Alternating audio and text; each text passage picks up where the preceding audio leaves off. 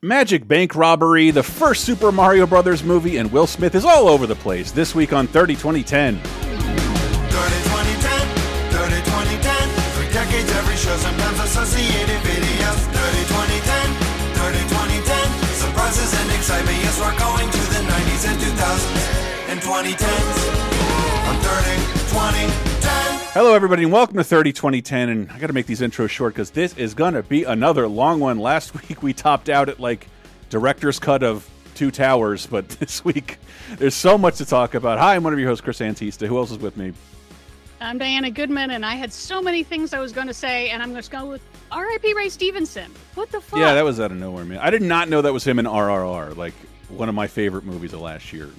One of my favorite character guys. Mm-hmm. He will always be the guy from Rome to me. Yeah. I mean, he is just like so perfect as a Roman soldier.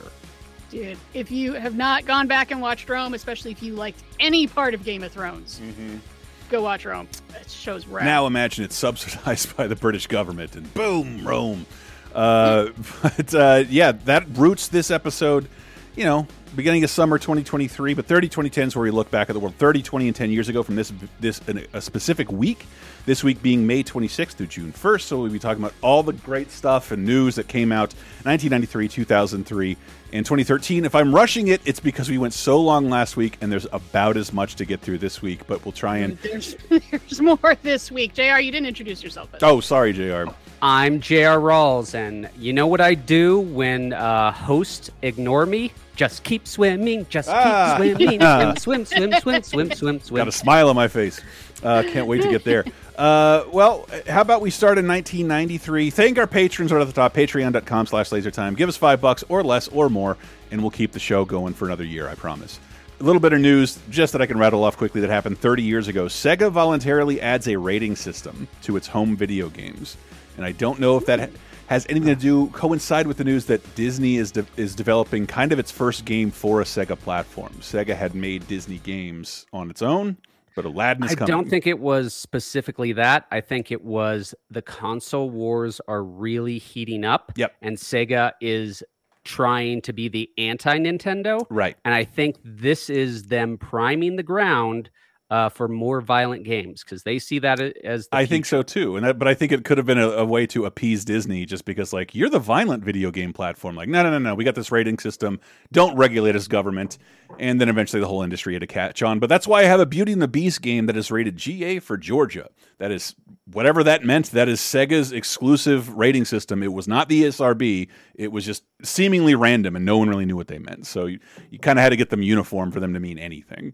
It would be like Warner Brothers and Disney rating their movies differently, which doesn't help anybody. And then this week, 30 years ago in the White House receives its first email. I mean, I don't know that it receives its first email, but like they are now integrating email into the White House thanks to the inventor of the internet, Al Gore. I am willing to bet somehow that Obama is the last president to use email. I somehow think that's totally possible. No. Okay. Nah. But well, I know the last guy didn't use it. Thinking of when does whitehouse.com open up? Do you guys remember that website from the 90s? Yes. Wait, was that the parody website? It was great. No, it was like a porn website. Oh, right. Whitehouse.org was like a political onion because they didn't get that one. Whitehouse.com, you silly geese. Anyway, let's move into the movies because, oh boy, there's a lot to talk about this week. Because first up, Bill Duke, Samuel L. Jackson, Jada Pinkett Smith, Charles S. Dutton, Tyrone Turner, and Lorenz Tate in Menace to Society. We have finally done it, everyone. We have covered all the movies named in the title of Don't Be a Menace to South Central while drinking your juice in the hood. We did it! Mission accomplished! Yeah, and the debut of the Hughes brothers, I believe, as writers-directors, shepherding this in. And it feels like it was written by young people, and it feels like it's starring people too young. And I want to be nice about it, but it is the silliest of all the hood movies that are the big ones, in my opinion. Very melodramatic. It is very melodramatic, yeah. Yeah, I don't know if I agree completely, Chris. I mean, I will say it's different from a lot of them. Like, Boys in the Hood is not about criminals. No. It's about Black youth who are in a poor environment. This is about the people who make that a horrible place for the average Black person to live. This is about the thugs. This is about the literal menaces to societies. I suppose. That's, what these people... No. It still feels like it's written by white people from the opening scene. Like, what? These teenagers just start gunning down a cashier just for getting angry? Well, yeah. I mean, so much of it is, it's about the cycle of violence and that there's no way to stop it. It's just so much of like, you were rude to my sister, so I punched you. Well, now you're doing a drive-by. Well, now I'm going to drive by your friends. And it's just like, so much of it is violence coming out of nowhere. Yeah. And then you realize the nowhere is just that there's violence everywhere. Sure. Yeah. And that and that there's like no fucking escape. But they're like, hey, let's move to Atlanta. Is Atlanta better though? Yes, because his significant other has a much better job in Atlanta. They can live in a nicer area. There can be less crime. This character is given chance after chance to escape this system. This is a Greek tragedy. Tragedy is when someone is given the opportunity to change, does not change, and suffers the consequences from that not changing. And that's what we see in this. This main character is choosing to stay in this cycle of violence because, in my opinion, he's utterly terrified of leaving it. He doesn't know what he would not be. What would he be outside of this violent lives? He has no conception of that. It scares him on a level he's not willing to admit. Yeah. I still think it's heightened and silly. I still maintain that I don't know about. I don't think it's a real heightened. Yes. There was very few neighborhoods more dangerous than inner city LA, South Central LA at this time. Even Atlanta would have been a major step up going to its ghettos for real. But still, it just portrays this like Goodfellas-esque violence that happens with these children all day long, which I think that's what you might want to remember it as, but it probably wasn't, and it's kind of remorseless. And I don't know. Like I think it's just like a first screenplay. It's very, but it's compelling. I know a generation of people love this fucking movie. I just always thought it was the cheesiest, and the dialogue didn't feel very honest. It felt like sometimes it was written by white people. See, what I felt I was listening to was literal sociopaths.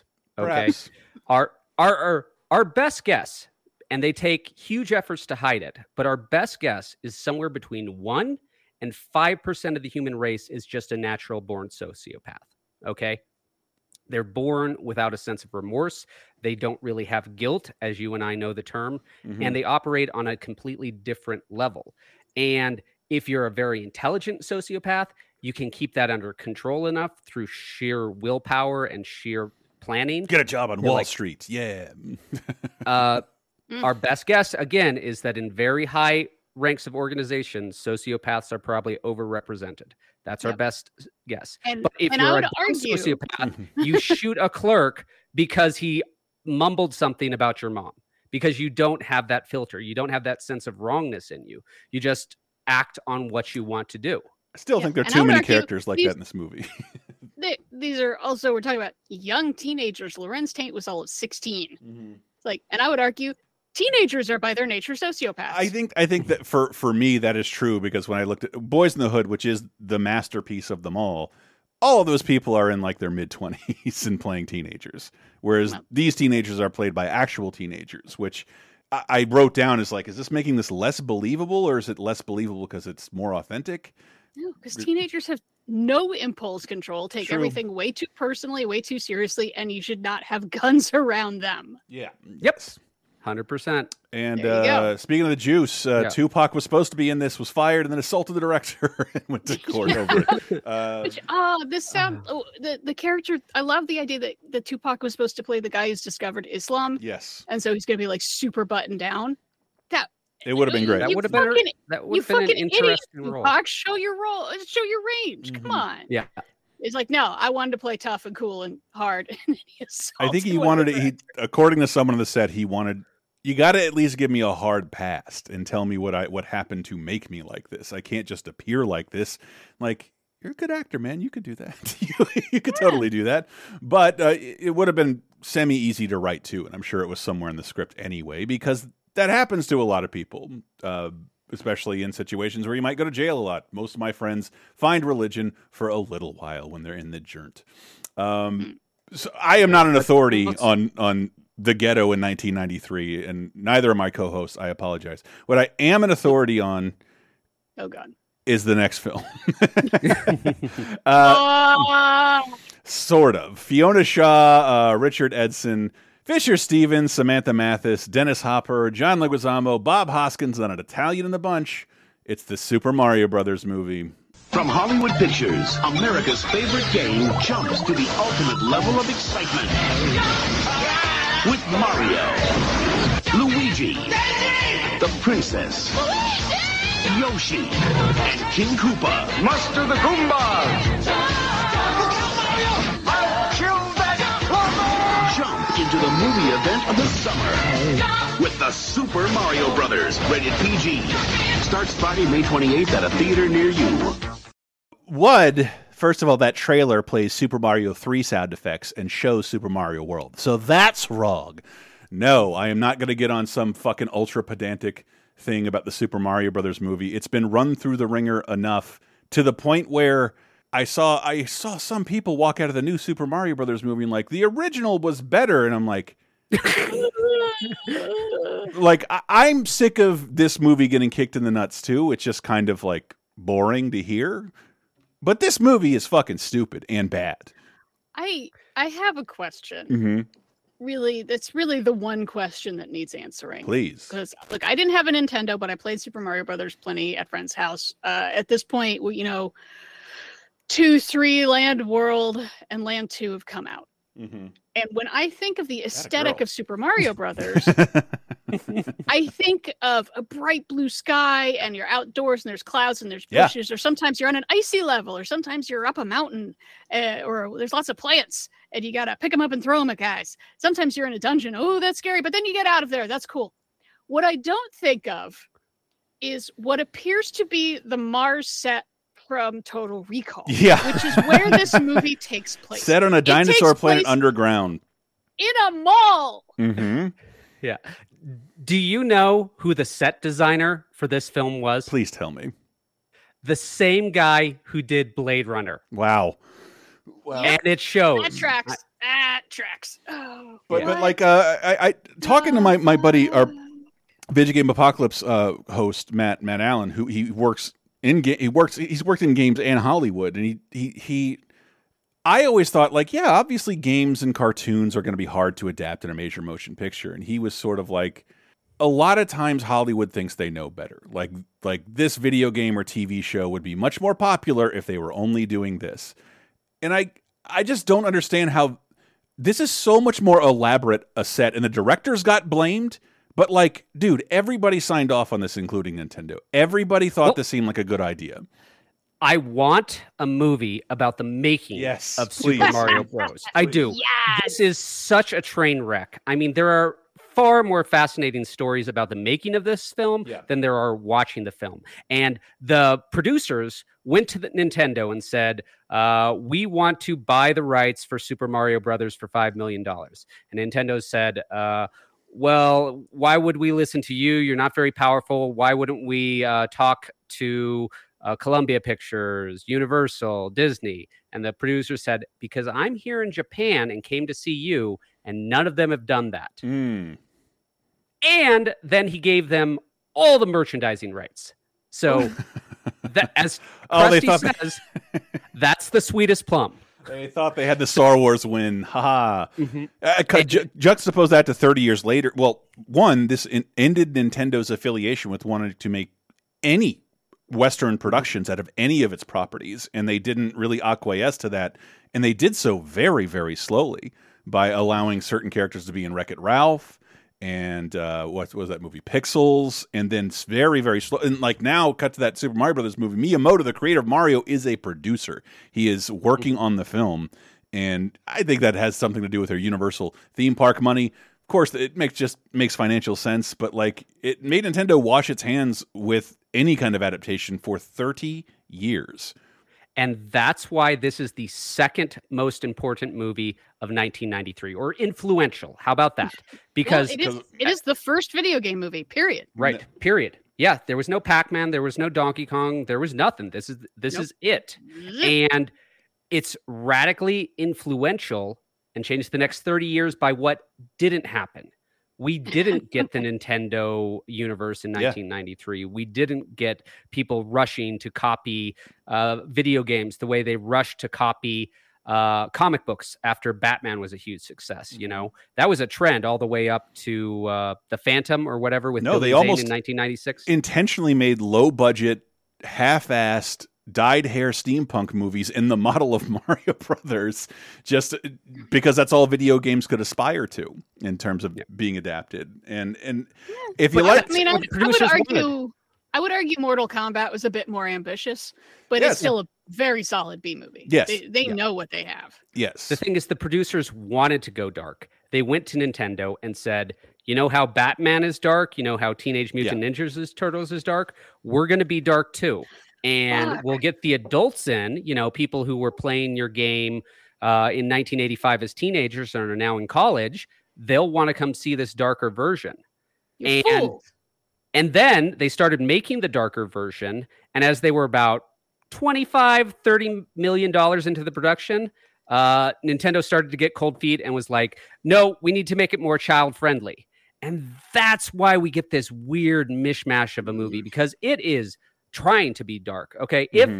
If you removed all Super Mario Brothers references from this film, that's always been my statement on the film. If this was called anything else, it would be worth remembering and like kind of like, ooh, what an interesting world they've created here.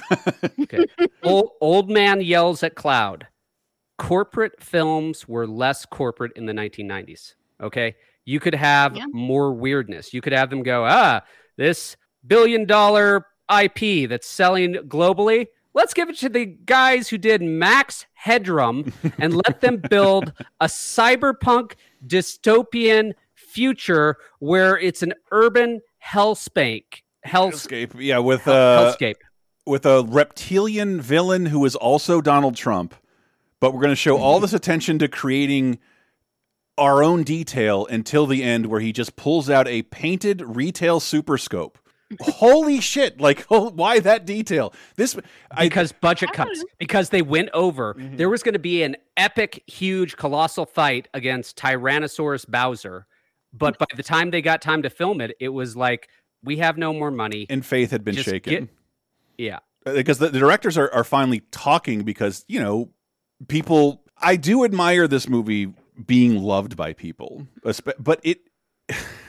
I think that's so much of that sort of love. I think a lot of it, a huge amount of that, is nostalgia. People saw this as a little kid when you have no filter and you can't tell if something's good or bad, and it just. But it's not. I don't. There is something, but there's a smaller group that does admire it because it is very strange. Right, and I think it is very. We're talking about the modern internet, and I think people have embraced this because they're sick of seeing people kick it in the dick for, like, it is still like a minor triumph in terms of world building, just not in the right world. But I still have to come on, Chris. World that's ugly. I'm with you. I believe Michael cut out my line. We had to talk about it. Like, are people saying this is the 1993 Super Mario Brothers movie is technically better than some revenge porn, but it is not a good movie. It is the opposite of a good movie, but I do understand. It does have the same cinematographer as Road Warrior and Dances with Wolves. But you know what I'm talking about, Diana. What like, he gets to do, be indoors. People embrace. Bob Hopkins is a great actor. He was so amazing, and he was pitch perfect casting. He is the perfect guy to play Mario in 1993. Oh, appropriation by that Welsh motherfucker taking our jobs. Oh, but you know who was in the running? Dustin Hoffman? And? No. Tom Hanks. Tom Hanks would have been a great Mario. He agreed to be in this. And then Nintendo got cold feet because they didn't think he had the dramatic skill to pull off the adult movie they were going for. What a timeline that would be, because Tom Hanks was pretty low in 1993. I mean, you've got The Burbs, Bonfire of the Vanities. It's not a high time for him. He's a dependable, bomb. mid-budget comedy guy. Yeah, but not you a give him movie the star. Super Mario bomb, I think we miss out on a lot of Tom Hanks. Yeah, he's not a movie star until the end of this year. Based on the timeline, that means he'd probably skip Philadelphia. Right. Yeah. We'd have Bob Hoskins in Philadelphia winning an Oscar, and then Forrest Gump the next year. Oh God. Okay. Yeah, but this movie is terrible. Yeah, go ahead. How chaotic the production was. The producers forbid the directors from speaking to the writers who were writing new lines on an hourly basis for this film. The actors refused to learn their lines until a few hours before filming because they changed too much. Every day they'd get new dialogue, and they were just like, I'm not learning this until it's time to film. What are you supposed to write? You built a mall-sized spiked set covered in fungi. By the way, it's the production design isn't amazing, but like the whole thing looks thoroughly unappealing, which no Mario game really ever did. It's so gross and disgusting in a world you don't want to be in. I don't get it. I appreciate it. Looks like probably the only name on the written by credits I recognize is Ed Solomon, who I'm guessing they brought in for Punch Up. He wrote another movie this episode. And we're going to talk about him. I think he did a lot of Punch Up on that one too, but you know, he's the Bill and Ted movies he's coming off of. And yeah, he's good at putting things sort of back together so they make some sort of sense, and then throwing in some jokes. But I think what I was trying to explain, Diana, this was a colossal bomb. Nintendo kind of washed its hands of it. I'm not sure. If it has an official DVD Blu-ray release, they were always 10 years. Only in Europe. Yeah, they're like 10 to 20 years after the height of that medium. It has been a thrown away film. Fans have taken upon themselves to restore deleted scenes through collection and do 4K remasters. This is what I do for you listeners. I watched the uncut version of Super Mario Brothers. Wow. Yeah. Gross. And not doing that. I watched the riff track version of Super Mario Brothers, which is the only way to watch this film, by the way. I watched that with my wife. We laughed the whole time through. It's a fantastic riff tracks movie. The unedited version, it's 20 minutes longer. So it's substantial. It's significant. But there's a much darker film in that unedited version. You know, the dance scene? The producers hired actual strippers for that dance scene in their Nintendo movie. Woo. And there's some kind of erotic shots of them in the uncut version where you're like, wow, exactly. That's good fetish photography for a Nintendo film. This is just the wrong way to adapt everything. Everything is wrong with it. And I like the idea that people have rescued this, it looks like Homer Simpson's body at the bottom of the critical gorge. And people are like, the same way people end up loving Ed Wood. Except, at least he made movies cheaply with his friends. This should have known better. You can feel the handcraftedness of an Ed Wood movie, whether he intends you to or not. This does feel like so many cooks in the kitchen, all working against each other. It's like a parody. Writers. It's like a parody of a gritty reboot. Just do the gritty reboot. But no, we're gonna we don't know. Or maybe if two crews were working simultaneously on two completely different movies and then they just sort of shuffled them together. At least Dennis Hopper looks like he's having fun / is high. Monkey. Yeah. This is all bad. I'm trying to move us along just because we have so much to talk about. But there was tons of drinking on set on this film. Yeah, Bob Hoskins and Leguizamo just getting hammered to get through it all. Because I'm sure it was both hot and cold at the same time. Ugh. In its favor, this film had the best looking and most realistic dinosaurs that had ever appeared in cinema, a record it would hold for 2 weeks. Yeah, practically. It would hold that record for 2 weeks. Practical For dinosaurs. those 2 weeks, best looking dinosaurs in all of cinema history. I'll say that. Look at Yoshi and look at every dinosaur before this film and tell me Yoshi isn't the best dinosaur. Why is Yoshi scary? Why is he a scary dog? Why is he a scary dog instead of a cuter horse? That's what Yoshi should be.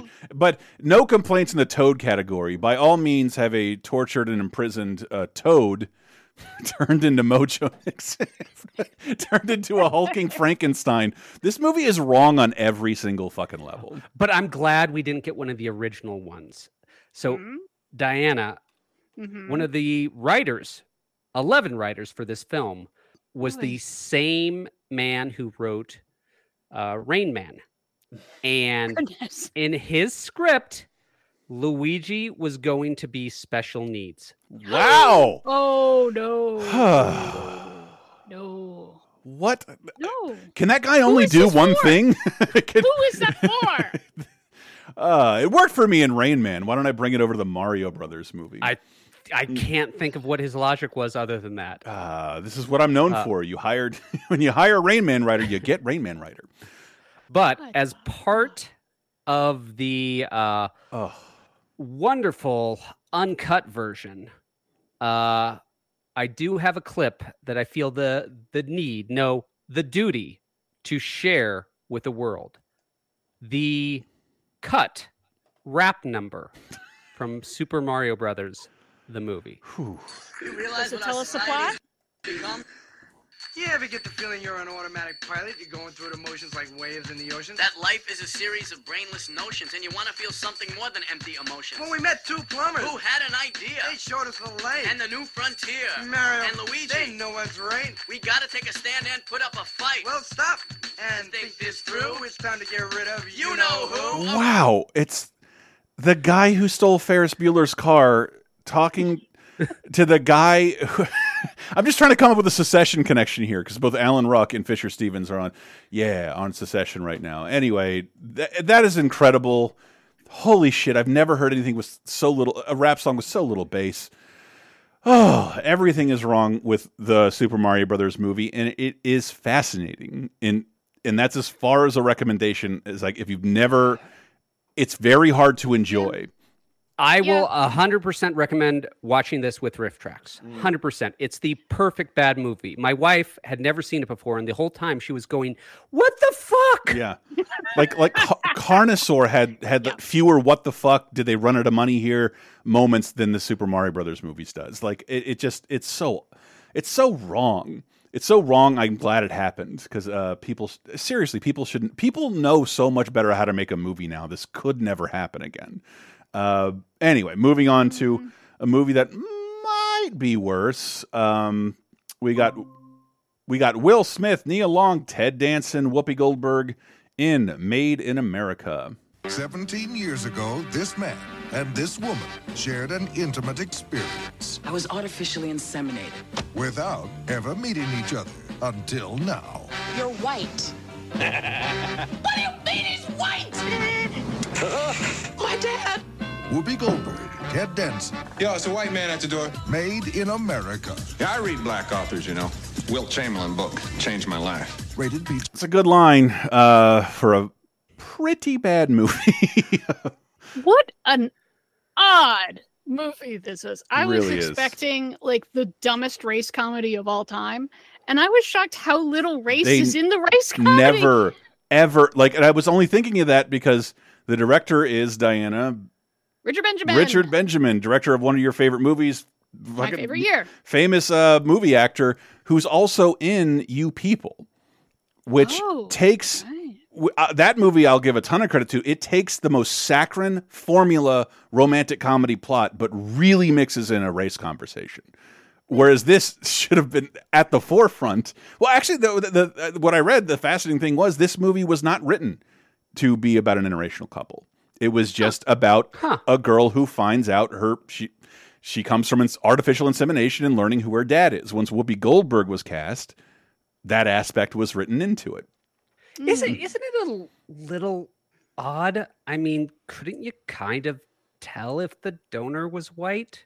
No. Not all the time. Really. I mean, yeah, I think the casting is pretty good that Nia Long has lighter skin, but is not light skinned, you know. And yeah, Whoopi Goldberg has darker skin, and you know, there's variations in range amongst folks. And then if you haven't seen the end of the movie, like I did, because it happened to be on Netflix, and I was going to play Zelda for 6 hours, it is revealed at the end that Ted Danson is not actually the father. He he is not actually the father, but it does run the gamut between like, oh, this is a very interesting situation to like Ted Danson's being electrocuted by a bear, whackity schmackity. It's like I've never seen him do slapstick to this level. Yeah, it's less about, hey, it turns out your dad is white, and hey, it turns out your dad is an embarrassing car dealer who makes dumb ads on TV. And you think like he's a Southern talking cowboy on television, and now he's my white cowboy dad, and it's almost never the biggest conflict in one of the silliest sequences. Whoopi Goldberg and Ted Danson start making out. The daughter comes home like, how dare you? This is supposed to be about me finding my father, and you make it about you, and like, shut up. Like, if you cared at all, like, about your mother or your dad, you'll get more of them this way. Hooray. Yeah, no, actually, I thought she kind of had a point where it's like, you're going to break up with him, though. And once you break up with him, now I'm a child of non-divorce. That's true. But they don't talk about her romantic history in a way where, like, Whoopi Goldberg, she doesn't need a man in her life, it seems, and she hasn't been unlucky in love in her life. Her husband died, and she was sad. That was it. Yeah, and that's it. And I was so disappointed that like they have her own like an African themed book and gift store. Yeah. And they make gags out of that, but never have a gag of like, well, what does it mean to be black if you find out your dad is white? Yeah. Yeah. Doesn't fucking matter. Never comes up. But I found out this movie cost about $22 million. It's made a ton of money. It made a ton of money, except it cost Ted Danson $30 million. Because he started an affair with Whoopi Goldberg on this set. Right. But he was married to someone else for 16 years. Right. Ooh. And it cost him all that Cheers money. And I was going to say, in a few months, Ted Danson will appear at his girlfriend's roast in full blackface. Yep. Saying he not only survived that kind of scandal, and it was scandalized more so than like any other kind of black, because he really went crazy far. If Cheers was still on, that would have ended.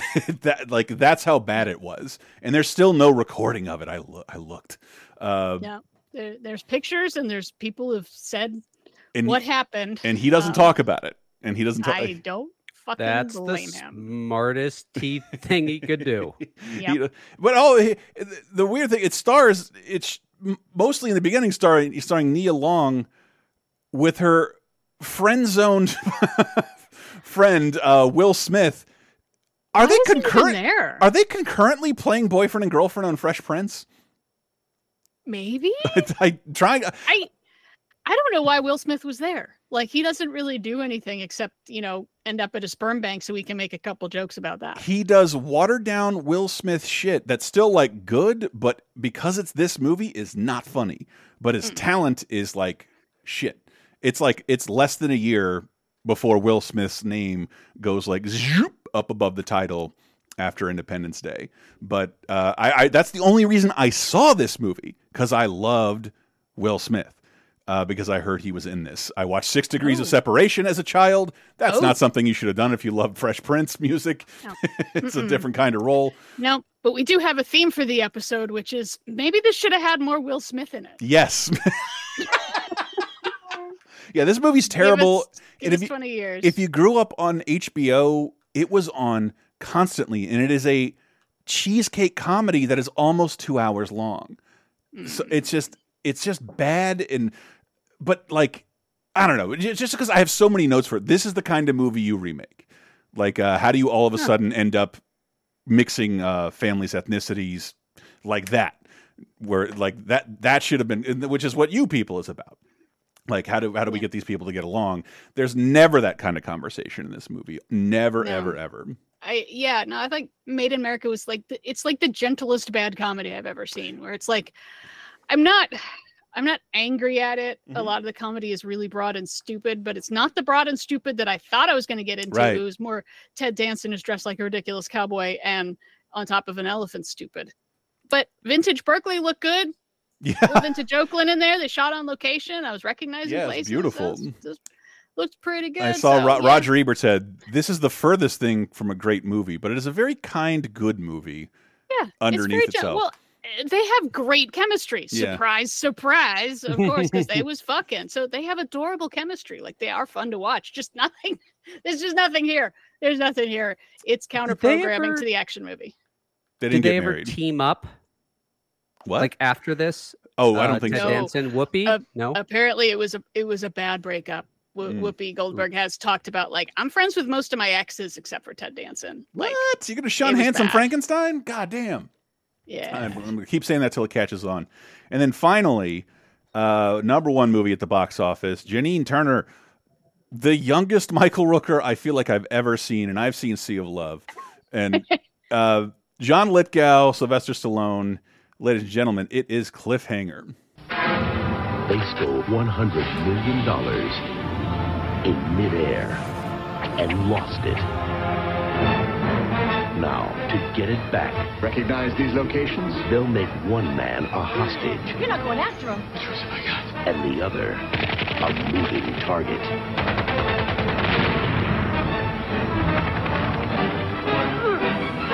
Cliffhanger, rated R. Whew, this is like the dullest, most extravagant action movie I've ever seen in my life, because they clearly go there and like shoot on all these cliff sides and mountain faces, but it's so dull. Like, it's more exhilarating to watch Free Solo. I don't think it's dull. I think it's dumb. It's very dumb. It's real dumb. It's Die Hard on a mountain, everybody. But it's Rennie Harlan, who did Die Hard 2, who knows how to shoot action. It's got some beautiful set pieces. Just the opening is like, dude, please start giving stunt Oscars, you assholes. I read if you know the history of Carlico Pictures, the people who they're not Golan Globus, but they're close. But they're like bankrupt in 2 years. But they basically had to give up almost the entire ownership of this movie to get it financed because it went so fucking over budget. This is kind of their last hurrah, and I totally forgot where I was going with that. Ah, shit. Well, I can see why it went over budget, because they had the most expensive stunt of all time in this film. It is the stunt man who travels from one plane to another plane was paid $1 million. $1 million, and I love that aspect of it. 1992, so double that in today's money because of how fucking it was. I know we've all seen The Dark Knight Rises, but it's that like 20 years earlier with a lot less less stunt equipment going on, and it is a guy transferring on a wire from plane to plane midair 15,000 feet, and they don't fake it. And they don't fake a lot of stuff in this. I was really shocked. Do yourself a favor and go look up Cliffhanger behind the scenes. And I love outfits that root things in a time, and nothing roots this in a time more than Sylvester Stallone's outfit, because he's dressed like Judge Dredd the whole time he's talking about Cliffhanger in the behind the scenes. So little delight for Stallone. I gotta fans. disagree that it's a boring movie, though. I've never liked this movie. No, I don't think it's boring. I think it's dumb. I agree. It's 100% dumb, but fun dumb. Fun dumb. Chris, have you ever gone rock climbing without a rope, free soloing? No, JR, and here's where you say you have. So, me and my good friend Glenn Allen in Portland were hiking along a trail one day, and we saw a little path, and we went, that looks cool. Let's go on that trail. We go up the trail. It starts winding a little, and then it comes to a little rock. Okay, we've got to climb over this. And then the rock starts getting steeper, and we're like, this is still a path, right? I think so. So we climb a little more, and then we're just flat out, just free soloing it up this rock face. And we see the up. And I turn to Glenn, and I say, Glenn, I'm not 18 anymore. Are you 18 anymore? And he goes, nope. And then we very slowly and super carefully worked our way down with much, much more care than we climbed. And the sheer terror, it's a low-key terror because you're not in immediate danger, but you're hanging onto a rock. And if you just go, what if I let go?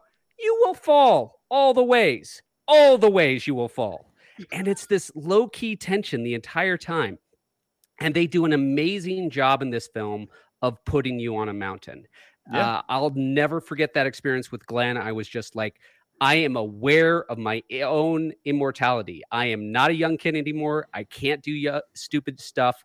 And this film puts me in that mindset because they're doing it. They are up there. I mean, I'm going for an old man yells at cloud record in this episode because this could never be made today. It would be CGI and you could tell the fakeness, and they wouldn't have them all up there the way they did in this.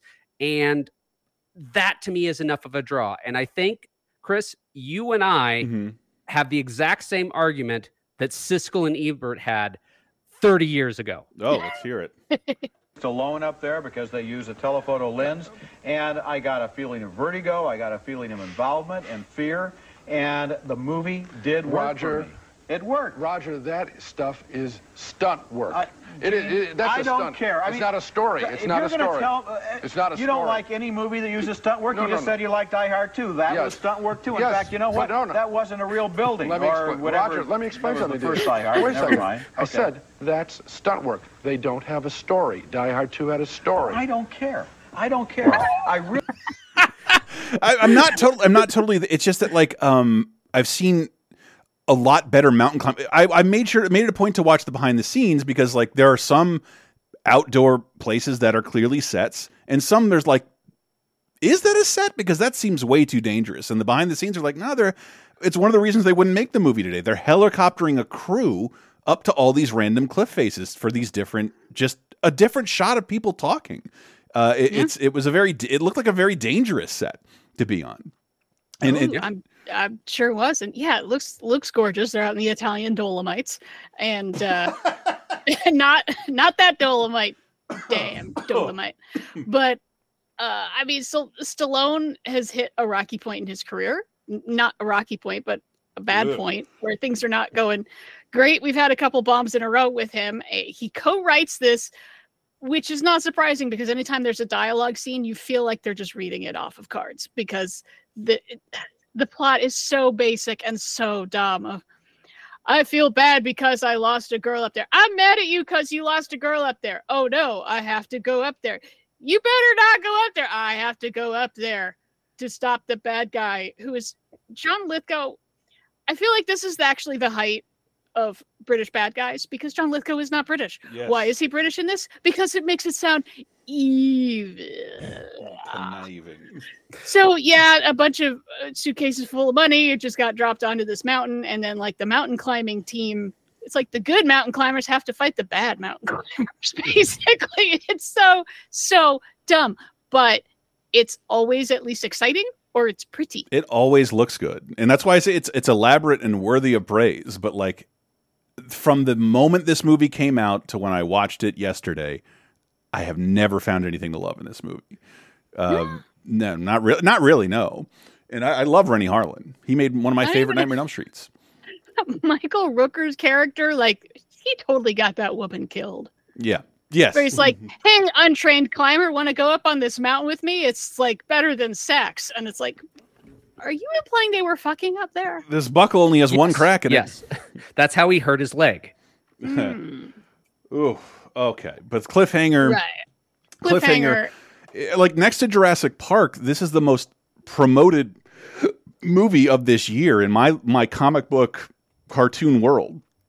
This was promoted so heavily. Yeah. Yeah, so I wanted to like it. You could make this with no dialogue, and it would make as much sense. Like you don't even need talking in this. It's fun. They're climbing a mountain. They're gonna get a guy. Oh no, that turns out to be a bad guy. And let's move on to TV real fast. Cliffhanger, Made in America, Supermarket. These are all movies I organically saw multiple times during the 90s. So that's how big the summer is getting. And then television, I'm much rustier on. Without Warning, Terror in the Towers. Is this what I think it is? The 9/11 shot of Mario Brothers? Exactly what you think it is, yes. The original Attack on the Twin Towers TV movie about that. So, which was like not that long ago. But remember, we just had them wrap a TV movie about Waco while the bodies were still simmering. Yeah. Good point. It's got a fun cast, though. It stars James Avery, Andre Braugher, George Clooney, and SAG president Fran Drescher. Wow, I'm in all over again. I kind of want to watch it. Also this week in television news, Major League Baseball's owners overwhelmingly approve of a 6-year joint venture with ABC and NBC. The venture, eventually dubbed the Baseball Network, displaces CBS as MLB, the Major League Baseball's primary network television package holder. Cool. Now there's like 600 games I don't have to watch a year that could be held in one place. Good for them. Yeah. Street Justice ends. That sounds like a great arcade game, but it's not. It's a show that began in 1991. It's about Adam and Grady. One's a straight-laced cop. The other's a street-smart martial artist. Together, they fight crime. And that's literally what it is. But the street-smart martial artist is white, and the straight-laced cop is black, so it's deep. Wow. Not the great. And the most notable thing to happen on television, because I never stopped hearing about this for like what felt like years. Connie Chung begins co-anchoring the CBS Evening News with Dan Rather. Did David Letterman have a crush on Connie Chung or something? Because I feel like he brought her up all the goddamn time. A lot of people did, but I think and I could be wrong. I think she had a fun name. And she was the most prominent Asian on American television, period. She's on every night. Yeah. The most watched. It was, and for some people, it was kind of, I don't know if there were serious news watchers, but I remember it being semi-controversial. Something I read about a while ago. Why does Dan Rather need a co-host? And there was probably a bunch of producers who had a bunch of ideas. And I couldn't tell you. I don't really think I watched any of the news willingly while she was the anchor. Yeah. And there's still, besides there aren't a lot of people of color, there still aren't a lot of women. Yeah. Not especially in doing the evening news. I think she might be the first one. And literally, like last week, the New York Times had a great article about why are so many Asian girls named Connie? Hey. And it turns out it's because Connie Chung, because you get a lot of, first generation immigrant parents that come to the US. They decide, they'll give their kid a traditional name and then like an American name, quote unquote. And that's the only Asian woman on TV. That's the only Asian woman they see anywhere. So they're like, okay, Connie. People know that. Yikes. I didn't even think about that.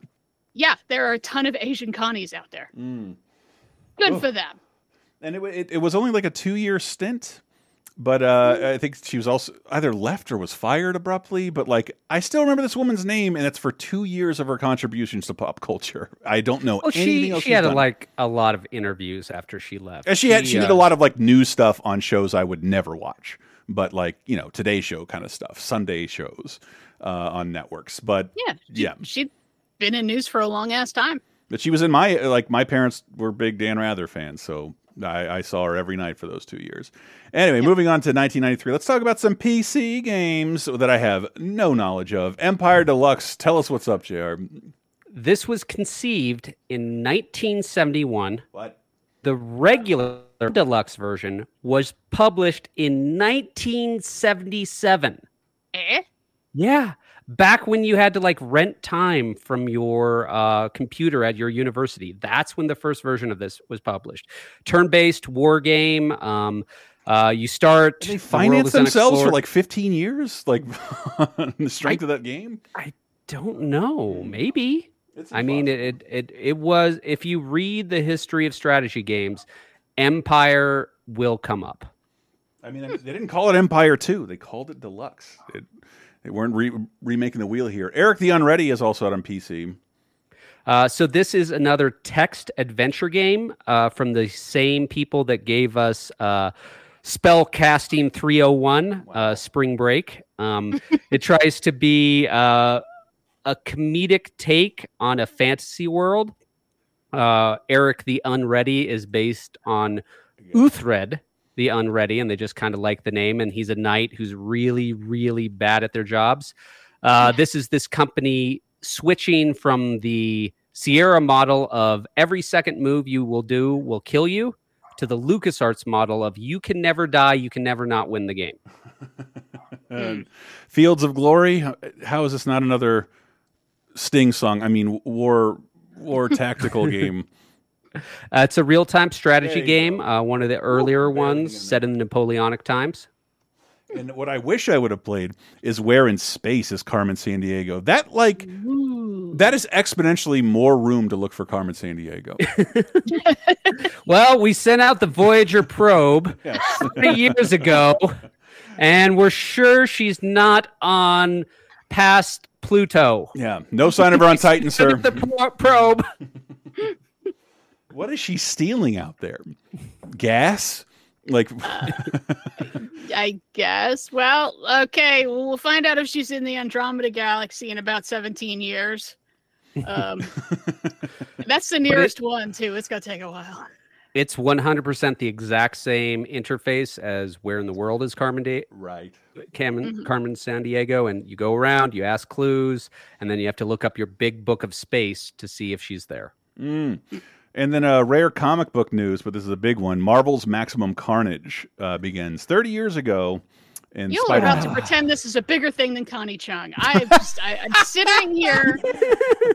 Carnage is in Chris's Connie Chung erasure. I don't know why this is sitting badly with me, but it really is. I thought I gave her due. Just insulted the woman. I did. Like, I don't like anything she's ever done, and she's not. No, I don't know of anything she's ever done. Like, what have I seen Connie Chung ever since? Why? Why am I gonna watch like a fucking interview with Newt Gingrich from 65 years ago? Because she was a serious journalist who was married to Maury Povich. Yes, Maury. I know. I think that was interesting. That life has to be interesting. Who had the more important day? I reunited some families. How about you? But yes, Diana, the more important story is Maximum Carnage. Carnage is the dumbest Spider-Man villain of all time. It's edgelord 90s going, what if Venom, but no character, just killing? Because he doesn't. His name's Cassidy something, and he likes to kill people, and that's it.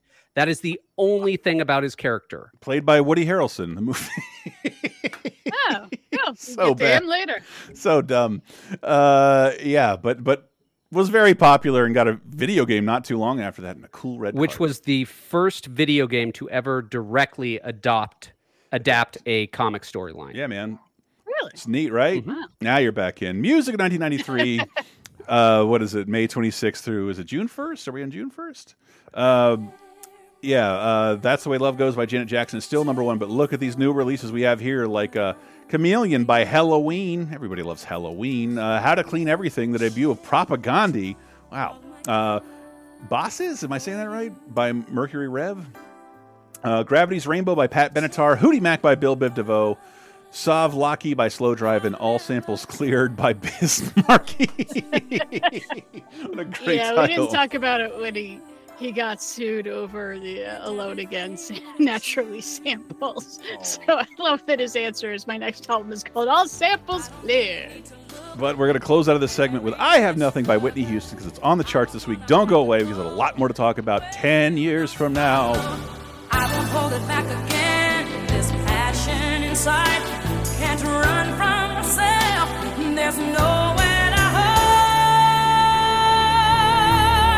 But don't make me close one more door. I don't want to hurt anymore. Stay in my arms and be you there. Would you like exclusive bonus podcast commentaries and more from the LaserTime crew? Then we strongly encourage you to support this show on patreon.com/lasertime. It supports not only this show, but all the rest of the LaserTime network. You'll get commentaries, play games with the hosts, see exclusive videos first, and receive an uncut weekly ad-free podcast bonus time. Speaking of which, here's a quick taste. Today we're going to be covering the Brian De Palma film Blowout. Yep. And I've heard of Brian De Palma. I didn't have a sense of him as a filmmaker. If you said, what's a Brian De Palma film? I'd be like, I know the name. Your lifetime has been largely Brian De Palma work for hire stuff. Did he also do Scarface? Yes. Or am I thinking? Yes. Okay. And The Untouchables. I run very hot and cold with De Palma. I've seen a lot of his movies, and when he's good, he's really, really good. And when he's bad, it is unwatchable. Sometimes you get the best of both worlds and you call that movie Body Double. But otherwise, I love Body Double. Get Bonus Time, a weekly uncensored and commercial-free podcast every Tuesday, starting for just $5 on patreon.com/lasertime.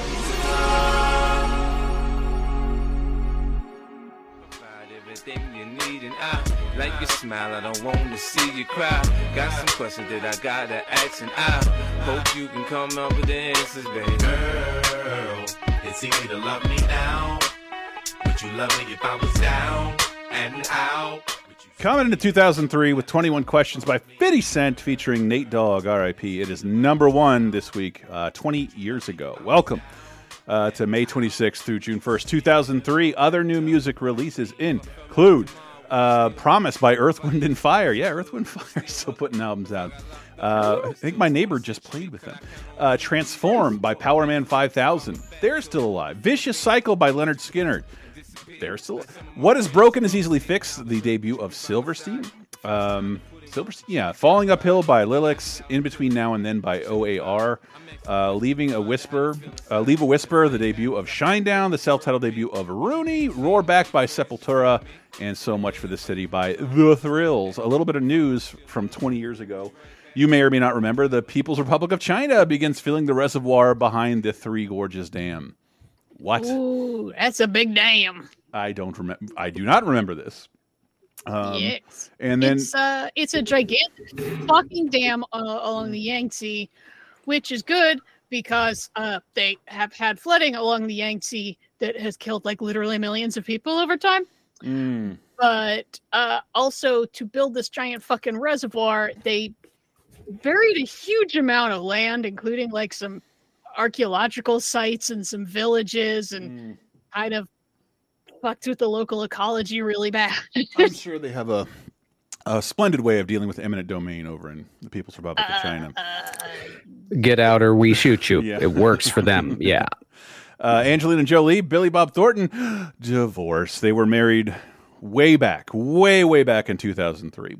So, oh God, I think they were seem happy. I think they were in the process of adopting a kid at the time too. I think that she finished the adoption, and it was like, oh, they were. It was really uncomfortable seeing them like all the time, just fucking in public. Yes. Well, they were high together, right? Is that the clip I'm thinking of at the Oscars? They're like, I think the MTV Awards. Yeah, we just fucked like, in the car. We carried each other's. Exactly. It was like, oh God, please stop. And a little bit of news. Yeah, but Chris, if you were fucking Angelina Jolie, Jolie, I'd never stop talking you'd about it. probably mention it in every interview. Guys, guess what I just did on my honeymoon with Angelina Jolie? You'll never. All right. Never stop talking about it. And I just wanted to point it out because I had Air on the brain, saw Air. It seems like 20 years ago, around this time, Nike signs a high school player named LeBron James. And it turns out that gamble pretty much worked, because I think just a few weeks ago he signed another record suit. I really like that movie Air, by the way. And that's what I've heard. They show how that deal in general paved the way of not just having athletes endorse a product, but to become the product. It's named after you, and you get a cut for the rest of your life as long as this product exists. And that made Michael Jordan more money than the NBA ever did. Wow. So we'll see how it shakes out for LeBron. It looks like close to $1 billion right now. Oh my God. Yeah, over the course of however long his contract is. Moving on to the movies of 2003, 20 years ago, what is it, May 26th through June 1st? First up, we got Wrong Turn by Emmanuel Chirqui. I don't know. Chirqui, Jeremy Sisto, Elijah Dushku, Desmond Harrington in Wrong Turn. Wrong Turn. It's not quite zombie redneck torture family. It's cannibal redneck torture family with a cabin in the woods. Yeah. Yeah. There you go. We're done. Yeah. It's part of a genre in horror films where it's, if you go to the wrong spot, you can die. Mm-hmm. I think that speaks to a pretty primal human fear because, in our long tribal hunter-gatherer ancestors, if they went to the wrong area, they would absolutely die. 100%. They were always skirmishing with each other. So go the wrong area, you die. I think that's just worked into us as humans. And it's I never get fearful being alone at night. Lived in a city, never once had a fear for my life. Something about just being alone in the woods and just that, I don't like it. I don't like it. I almost know why you people buy so many guns. Yeah, wrong turn. I did not see it. But I did see for the first time the next movie, which I had not seen before. Frankie G, Mos Def, Jason Statham, Seth Green, Donald Sutherland, Edward Norton, Charlize Theron, and, of course, Mark Wahlberg, The Italian Job. The heist was perfect. Go. The only threat was the one they never saw coming. There's nowhere you can go, we won't find you. On May 30th. You took my father from me. I'm taking this. They're not in it for the pay. Just blew the element of surprise. Surprised? They're in it. I don't do dogs. What happened? I had a bad experience. For the payback. What happened to my truck? You know, this is never about the gold. Whatever helps you sleep at night, sweetheart. The Italian Job. Got the Holy Spirit. Rated PG-13. I always heard this was fun, and it is. No, you're only supposed to blow the bloody doors off. Yes. Shout out to the Michael Caine original. I know I saw him this week, but it wasn't in this movie, right? Yeah. Now, so this was tough for me because I love the 1969 Italian Job. That movie is so fucking fun. I watched that for the first time. Oh, did you? Yes. Loved it. Yeah. I am going to... Is it in Classic Corner? No. I could throw it in there.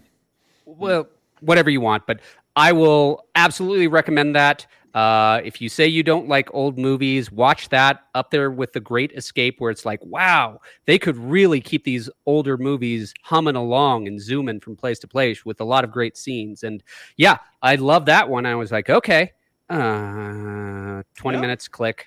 No, I got major like Fast and the Furious 1 and 2 is out, but it's not the Fast 6 we talked about. Only one. So it's not 2 coming up. It's not the Fast 6 we talked about, but this is that. And F. Gary Gray, the director of this, would go on to direct Fast 8, a totally fucking great addition to the series. But this is like a very respectable, dare I say, kind of classy, old school robbery film. I thought it was great. Yeah, I was pleasantly surprised because I went in and I was like, oh, but I love the original so much, and it's not going to have as much humor. And what I'm watching, like, if they had just changed the title, I would have been in. If they didn't pretend that this is a remake, because it's barely. It has the title, it's got a heist, and it's got 3 minis. Okay, that's it. That's the only thing that connects it. Well, the movie itself is in the remake. When they're watching television, The Italian Job, the original film, appears on television, despite Mark Wahlberg also having the same name. Yeah. So maybe he was named after that film?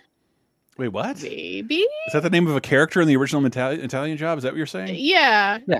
Wow. Mr. and Mrs. Croker decided to keep naming the kids Charlie after the movie? I guess so. Yeah, if they just pretended it had nothing to do with anything, then I would have enjoyed it a lot more. Because it's pretty old-fashioned heist movie. Its pacing was a little uneven, but it was generally okay. It was so much better than I expected. I really expected just to be sitting there seething. I'd always heard that because maybe that's the problem. Is my expectations were low. No. I think if you compare it to other action movies at the time, like this is very coherently shot and like it's pretty much all practical effects. Like the only thing that hampers it is the speed through which Mini Coopers move. Because I'm guessing the first one didn't have a giant chase sequence through Los Angeles. Because it's these clearly slow-moving vehicles in the wide open space of LA. I'm sure seeing those things barrel through Europe had a different experience. Well, it's the reason they use Mini Coopers in the original is they're so tiny they can get into the sewers. Wow. The original Minis are so tiny compared to modern Minis that it actually makes sense. Modern Minis are just very small cars. Mini Coopers are like the size of 2 bicycles taped together. And Sounds so very like efficient. it was really creative and fun and interesting, and that whole sequence is great. And this one is sort of like it's like they're contractually obligated to do it, but it doesn't fit anymore. So why bother? If we have to imagine why they made this movie, you got to wonder like, Minnie's going to fork over a couple million. Okay, let's greenlight this one over the other car movies we have. That's true. But it's not terribly funny, and I'm like, oh, Mark Wahlberg's going to say a bunch of stupid shit. I'm like, cool, he barely talks. And, Mos Def has the funniest lines, funnier than Seth Green. It's odd that Jason Statham is both in this and the Fast series, but in terms of shooting a high stakes chase movie, where hundreds of millions of dollars on the line of a car chase. This is great. This is a great. I can't wait to see Fast X. I'm going tomorrow. Maybe I'm just totally pumped for that stuff, having revisited Fast a couple times over the last few weeks. But I thought this was much better than I expected. Yeah. And I can see why so many people have told me like, no, it's actually pretty good. Yeah, it's very competently done. Want to see F. Gary? Yeah. Why did he do more Fast movies? This is a proto Fast 5 and onward movie that came out years before that. Don't know why he wasn't on the short list to do it beforehand. But it does not stand up to the original one though. Sure. I feel bad for JR if you're going to back them because I was trying and I don't know. Maybe I got my fill. I mean, the original one, the Amalfi Coast. I mean, that is such a place. You drive on it and it is so scary. Okay, you're driving along these tiny, tiny little lanes, and you really feel like you could fall over at any times. And the original one is just perfect. Yeah. And let's get out of the way of this is the counter programming to the other movie, which from a studio on a roll, you probably never get it from the cast. Barry Humphries, Andrew Stanton, Stephen Root. Oh, I love Barry. Allison Janney, Brad Garrett, Willem Dafoe, Alexander Gould, Ellen DeGeneres, and Albert Brooks. An Albert Brooks starring movie is #1 over The Italian Job because it is also Finding Nemo. Fish. There I go. They're just like us. Only flakier. Find a happy place, find a happy place, find a happy place! And on May 30th, we're looking for Nemo. One of them is missing. Fish are friends, not food. Sure. Hop inside my mouth if you want to live. Yeah, right. Walt Disney Pictures presents a Pixar Animation Studios film. Finding Nemo! Pity. Finding Nemo, rated G. Woo. Finding Nemo. Are we all fans or are we not? 100%. I feel like the only argument is this Pixar's best movie or not? Yeah, I think that's the only way you can talk about it. It's in the conversation. It's totally in the conversation. I feel like I have nothing to say about it because it's just sort of flawless. And I hope everyone loves it. It might be its most beautiful movie, I think, in terms of really wanting colors to pop. Anytime I get a new TV, I throw on the latest version of Finding Nemo on because I've looked through my collection. It turns out I bought it 3 times. And because I just, it's not my favorite Pixar movie, but it could easily consider it the perfect Pixar movie because it's got just enough for kids, just enough for adults. It doesn't seem to talk down or up to anyone. It's just super relaxing and beautiful to look at every single fucking frame, and is heartfelt and wonderful. Best depiction of the ocean in any film, period, up to 2003. Oof. Somebody needs to watch A Shark's Tale. Is that coming up? No, Finding Nemo is great. Here's my hot take on Finding Nemo. Everything but this movie involving these characters, I don't like. Its Disney ride its Epcot ride is among the worst I've ever seen Disney do. I really did not like Finding Dory at all. And I don't like what they did to the submarine ride in Disneyland. No, that's actually the most fine of all of them. But other than most of the other Pixar characters, they kind of leverage into doing something else, and I've never liked anything else the Finding Nemo team does. But it's also that example of perfect Pixar casting. I don't think Ellen DeGeneres or Albert Brooks were on anybody's level of we need a comedic lead, but they're perfect in this film. Perfect. Yeah. I don't know how they do it.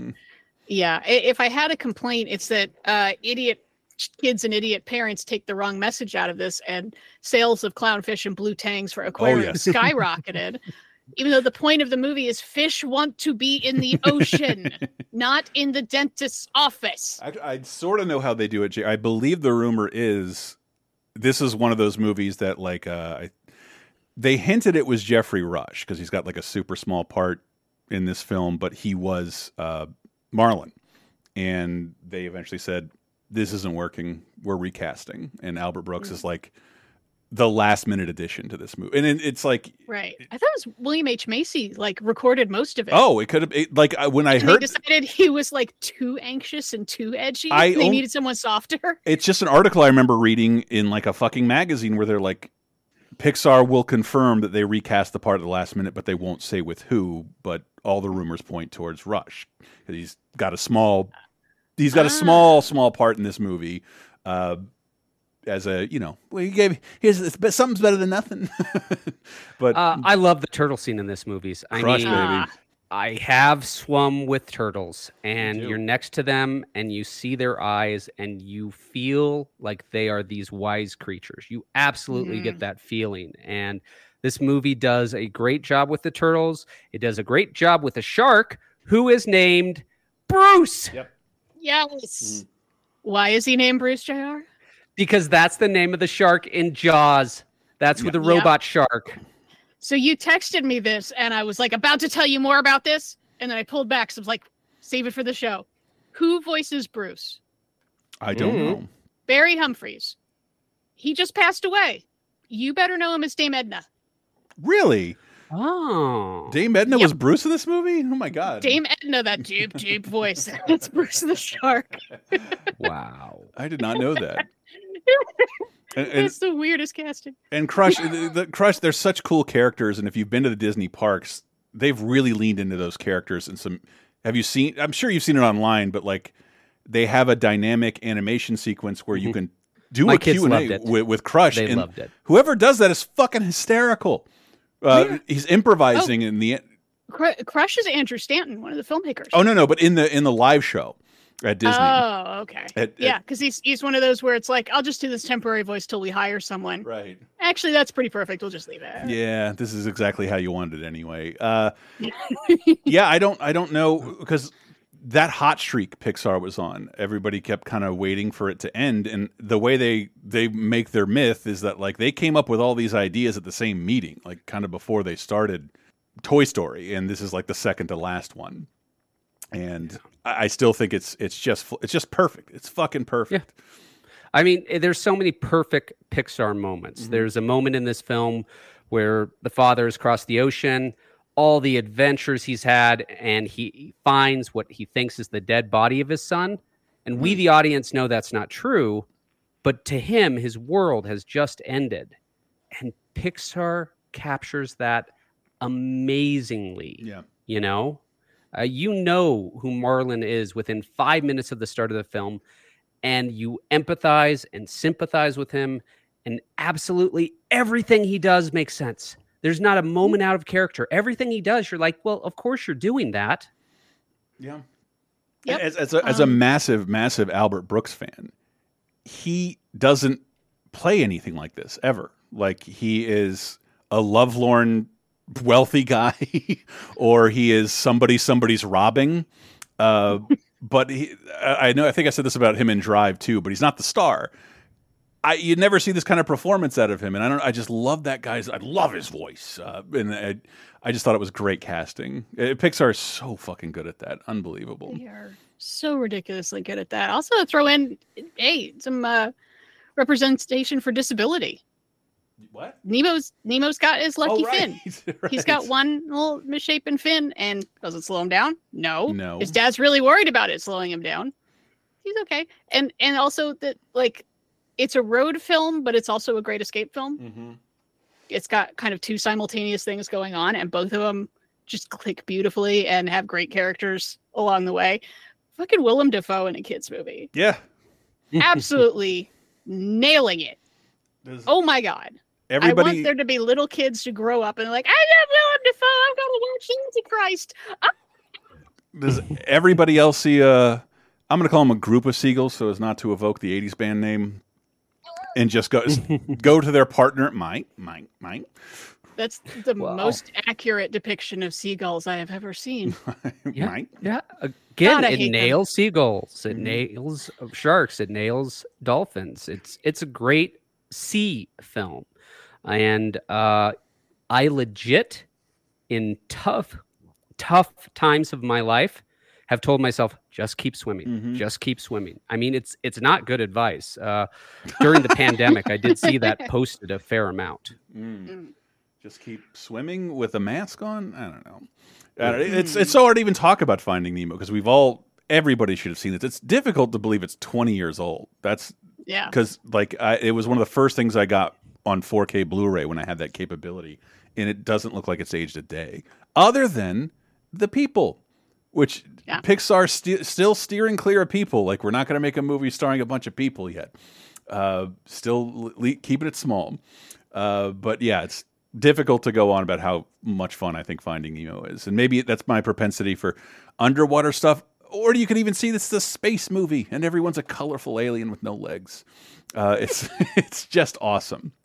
No, this is one that's like, kind of the easiest recommend in the world, but also like if you just remember it as being like, oh, that looked like a cute movie for babies. Works great for adults. A lot of not adult humor is an adult humor, but stuff that makes perfect sense. It never talks down to its audience ever. And I believe the sequel does to both. It talks down to both children and adults. Like, it feels more like a typical kid movie. I think it tries too hard to pull adult heartstrings with a shitload of flashbacks because, like, well, we're Pixar, we got to do this. And like, this is pretty lazy. I didn't really care about Dory's backstory. Anyway, moving on to 2003 TV, a show I wish I'd watched, but Last Comic Standing, the reality show competition for comedians. And what a great idea! That's a fantastic idea. It seems like it took too long for them to get to. It seems like it's one of the first competition shows. I guess this is 2003 is kind of when we get the big pack of reality competition shows. Because American Idol second season is just wrapped. 40 million people have watched it. If we get half of this for stand-up comedians, people will fall over themselves to get involved, and people will fall over themselves to advertise. But it's kind of not a great venue for comedy, and like the winners people have a ton of issues with typically because it's never the comedian the comedians want, the people who like stand-up comedy want. I never ended up. What clips of it I have seen, and I like that we have a clip of, is this people talking about Norm Macdonald? Talking about Norm and what they wish the show would have been. Because I think he's really good on the show. He's really good on the show. Constructive advice. He's good, but it was fascinating to see him like unfiltered, especially when they took out all the bad comics. Some of the funniest stuff on that show is when a bad comic comes up and the judges trash them. I'm trashing them. Like, that was really fun, and that's all gone. They didn't want to embarrass anyone. So it's like the one reality show where they don't want the drama. And Norm was like borderline a monster to people. Like, he would say things that would kill me, that I would be like on the floor dying laughing. Like, I would have to take time. One of my favorites was he told this one girl, he said, he just like, and she did fine. Like the other two judges really liked her. And this is what would happen was like the other two judges would like the person, the crowd liked the person. And then Norm would just be like, I think you suck. And it would be like, everyone's like, I can't believe you're saying this. And I can't believe you're so against the other two judges. But so this girl, he says, she's done fine. The other judges like her. Norm says, I thought that was horrible. I think you're one of the worst people I've seen in this whole competition. And I'm like dying laughing. And then he goes, I think that you are incapable of writing a joke. And she goes, oh, well, I'll work on that. She's trying to be nice. She's like, okay, thank you. I'll work on that. And he goes, no, don't work on it.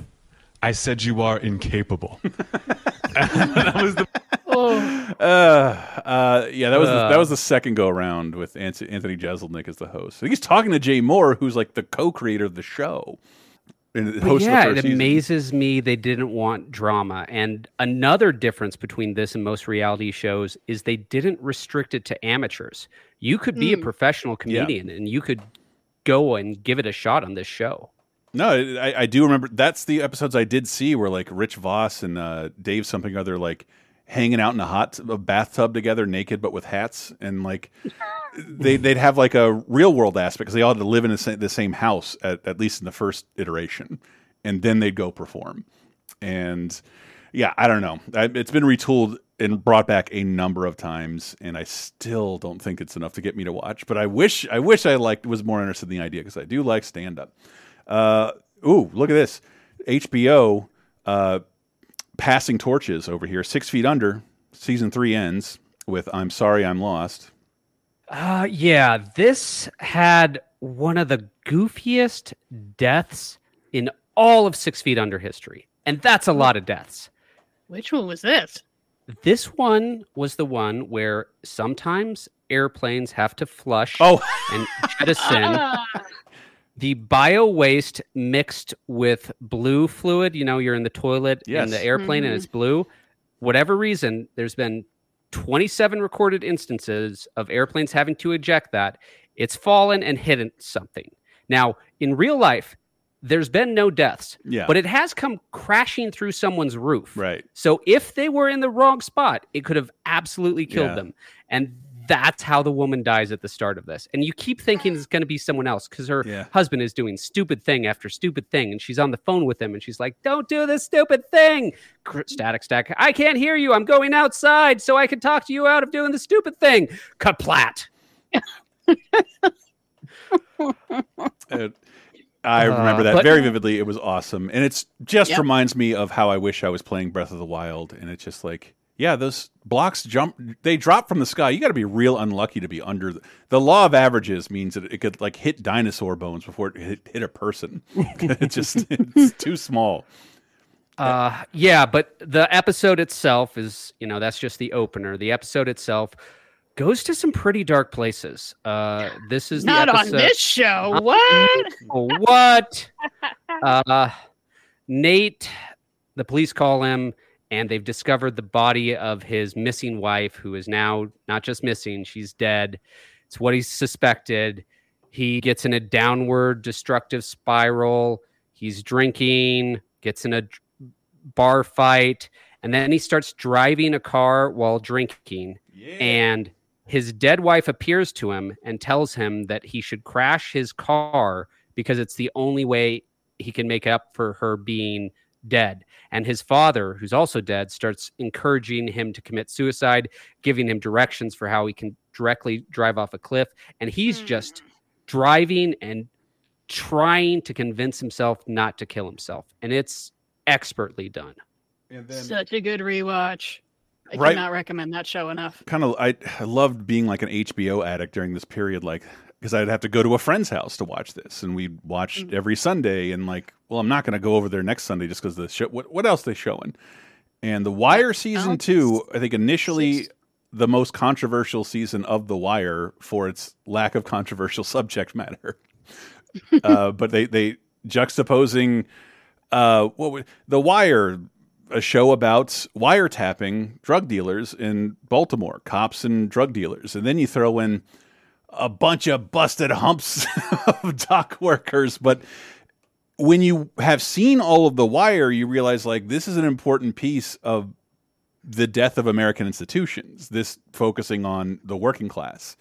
It just seems, it sticks out like a sore thumb because everything else kind of takes place in the inner city and with police.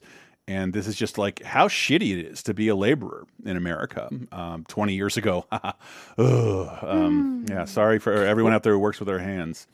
Yeah, there's a fantastic scene in this season where the union guy, he's our main protagonist. Sabaka. He's getting dirty because he's trying to save his union because it's not enough jobs.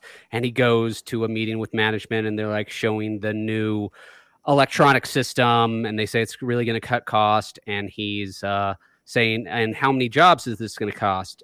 And the guy says, I don't have that finger offhand, but it's definitely going to decrease worker safety incidents. And we can all agree that's a good thing, right? And then he goes, well, yeah, no workers means we're not in danger anymore. And yeah, mechanization was swimming along at this time. You can look at a chart of American workers' total number in the industrial field. How many people are actually working industrial jobs? It's been falling for basically 40 years. Yep.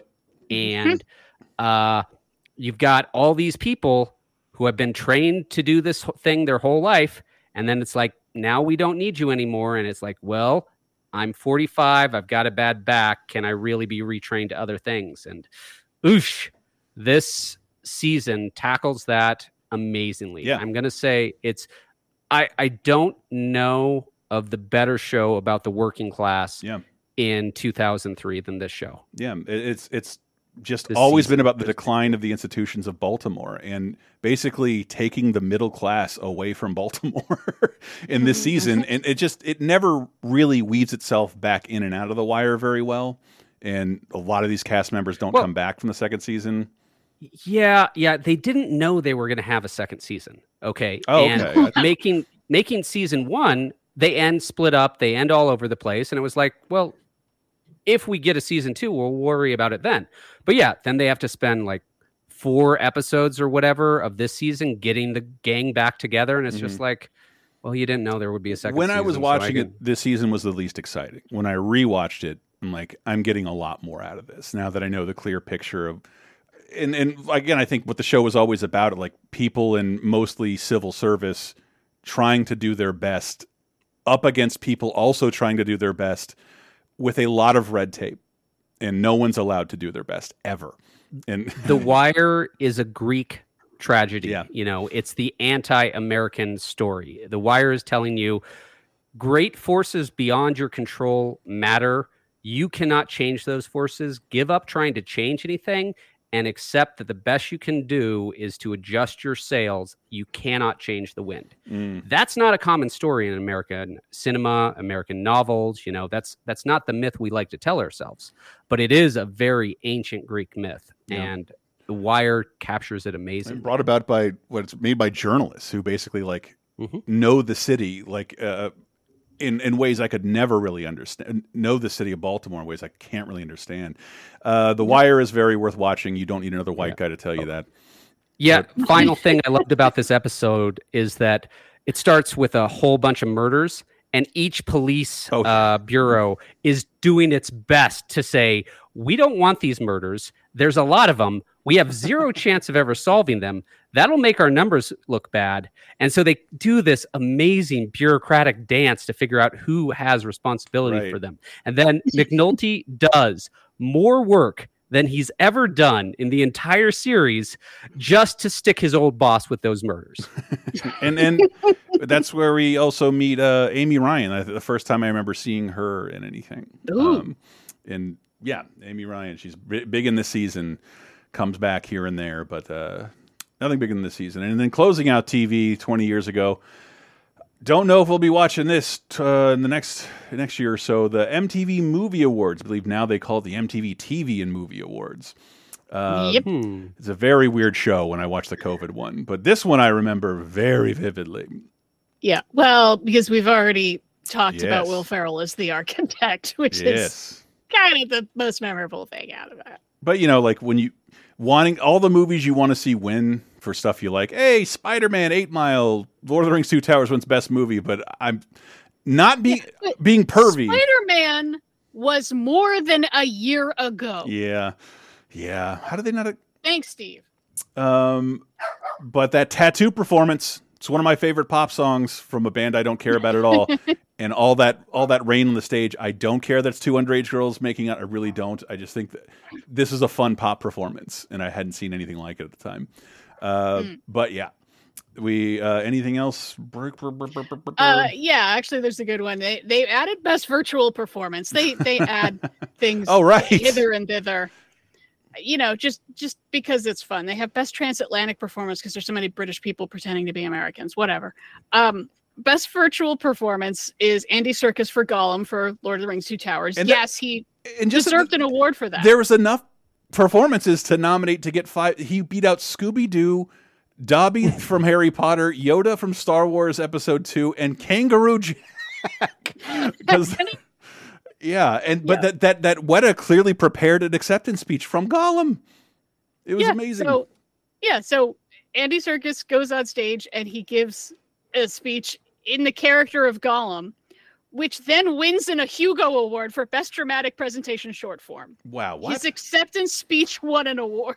Wow. I miss you, MTV Movie Awards. 2003 video games. If this is the game of thinking of brute force, I have one friend. You have one friend who have one inside joke that is not spread beyond that one friend. We were spending the week in a different state at our friend's house, and they had he had a little brother who talked kind of like this, and only, Mom, I want brute force, and like a little kid, he keeps trying to talk about details of the games, and like, but no one's listening to him, but he'll keep reiterating them, and then we notice he's saying 20 times in a row, tugging on his mother's arms, whiff wazes. So anytime me and my friend discuss video games, like, is it whiff wazes? I'm like, yeah, it's got wazes. So yes, that's all I have to say about brute force, because it was not I was like, why does he want that game? What does that mean? I don't know. With lasers. Oh. You know, when I think I did this as a little kid, when you're trying to get your parents to buy you something and you're adding in highlights that they couldn't give a fucking shit about. Right. It's with wazes, not like the other one. This was with wazes. And this was like for days. For days he did this until he got the game and I watched him enjoy it. But yes, and also this is hinting us something to come. Hulk is out on PC, PS2, GameCube, Xbox, and GBA. So this is set 8 years after Ang Lee's Hulk. Whoa. And as far as I know, this is the only continuation of that storyline. I think so. Yeah. Well, other than Tim Roth, who has been reestablished in the MCU. Wait, no, never mind. That's from Edward Norton's Hulk. Yeah, Ang Lee's Hulk has not been continued. Maybe they'll do a Into the Hulkverse someday. Oh, please. I wish they would. But we know that Universal still owns the distribution rights for a solo Hulk movie, so Marvel cannot do that. There will never be an MCU Hulk-centered movie. It sucks. As always, they can do it. Money.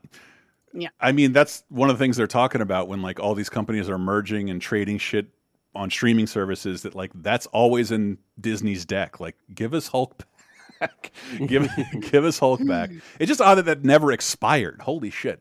And then this game, if I recall, like the Hulk games fare pretty well because I don't want to say it's not hard to make a game out of Hulk's powers, but what you want to see Hulk do, walk around, break stuff, we got this. You can bring down buildings, thunderclap cars to death. You can do that. And then, of course, in GBA, there's the Iron Man game for GBA was great, but I think it's another Activision side-scroller, old school. Isometric game. Oh, isometric game. All right, even more clever. Well, you know what? That about wraps up the 2003 segment. Hey, we're not going as long as last week, so let's close down with Fly From Inside by Shinedown. It is out this week. Don't move. We got one more segment left, and we're going to zap you 10 years into the future. Stay right there.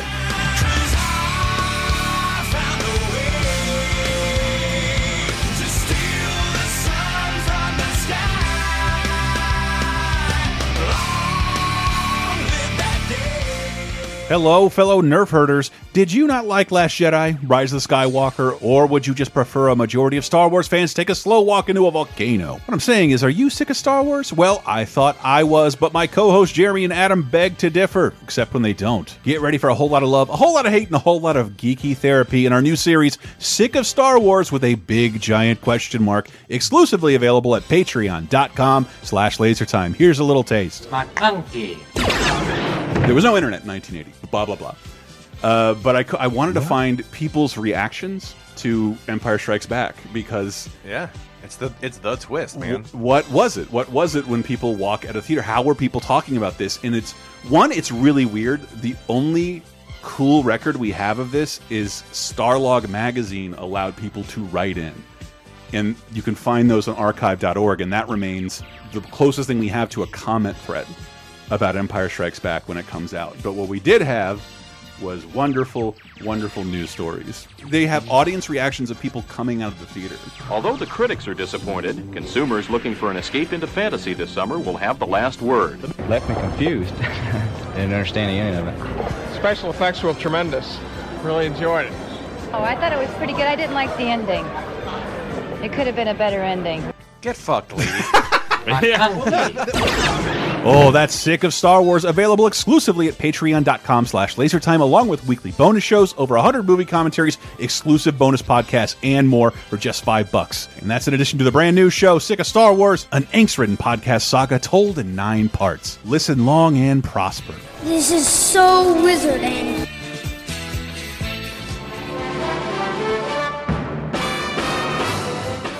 Hello, Mr. and Mrs. Internet and all the ships at sea. It's time for Diana's Classic Corner. We go even further back in time this week to see if there's anything worth watching. And for the week of May 26th through June 1st, well, obviously, you already heard me talk about the 1969 Italian Job starring Michael Caine.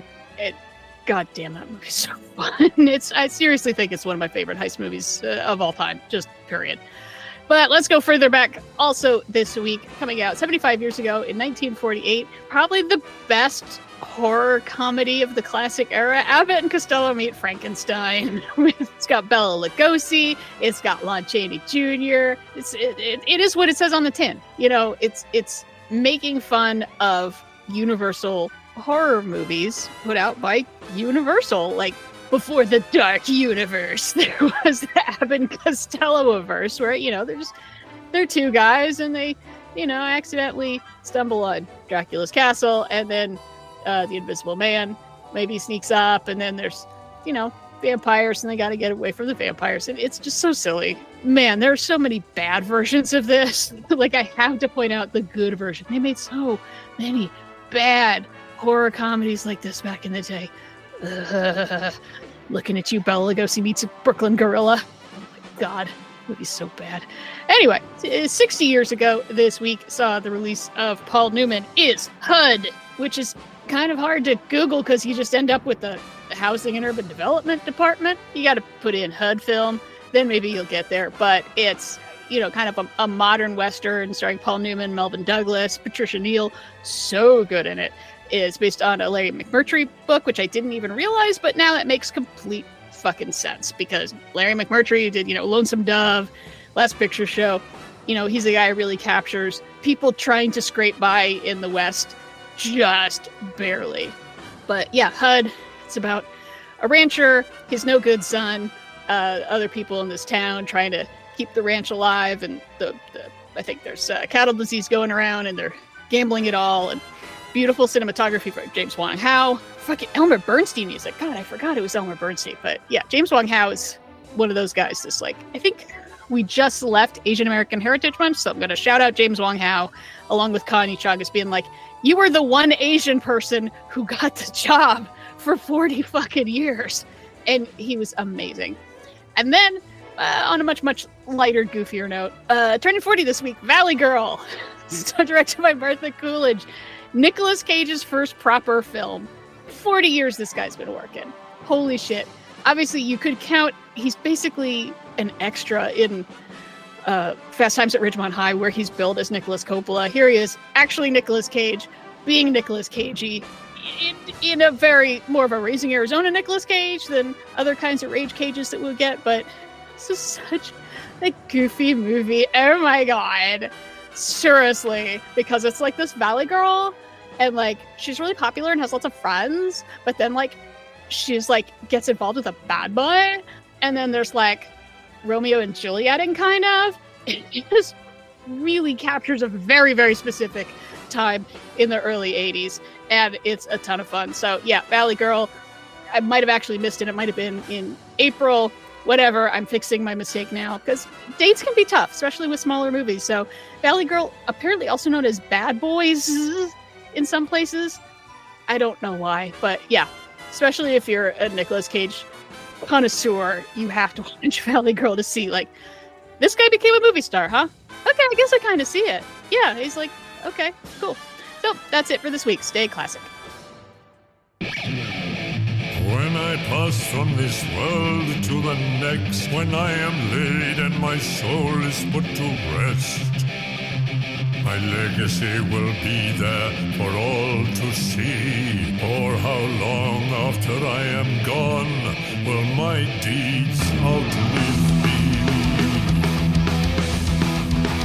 The apostle says we must all appear before our Christ, judge my place in the world, the way I framed my life. Hell yeah! Coming in at 2013 with Christopher Lee, of all people. Oh my god. Best known as Willy Wonka's dad. My favorite heavy metal musician who has literally slit people's throats. Yeah, in World War II. Christopher Lee off of Charlemagne, The Omens of Death. I don't even know if this is his first album. I think he does. This is not. This is his fourth album. Wow. His second about Charlemagne. Christopher Lee. Love him. Miss him every day. And that's, I mean, freaking Richie Faulkner of Judas Priest there playing guitar. Incredible. Yeah. Well, Charlemagne, The Omens of Death is out now. That was Legend Mark Me as King by none other than Christopher Lee, Willy Wonka's dad, in the movie No One Can Forget. Released for his 90th birthday. Wow. God, what happened if he was like worldwide famous before he was 100 years old? What luck.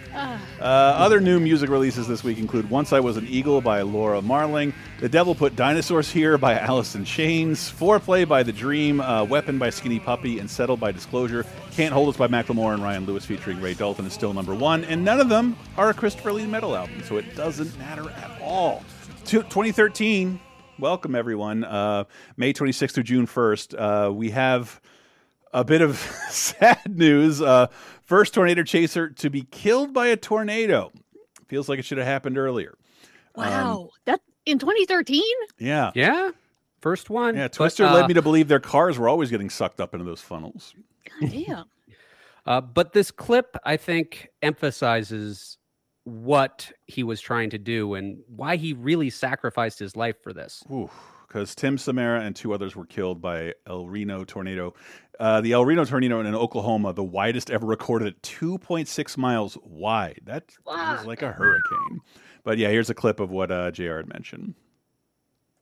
And get great data, and therefore understand what the air is doing, what the pressure is doing right there near the ground where people live. Once we understand all that, the models will be better and the warnings will be better, and I think more lives will be saved.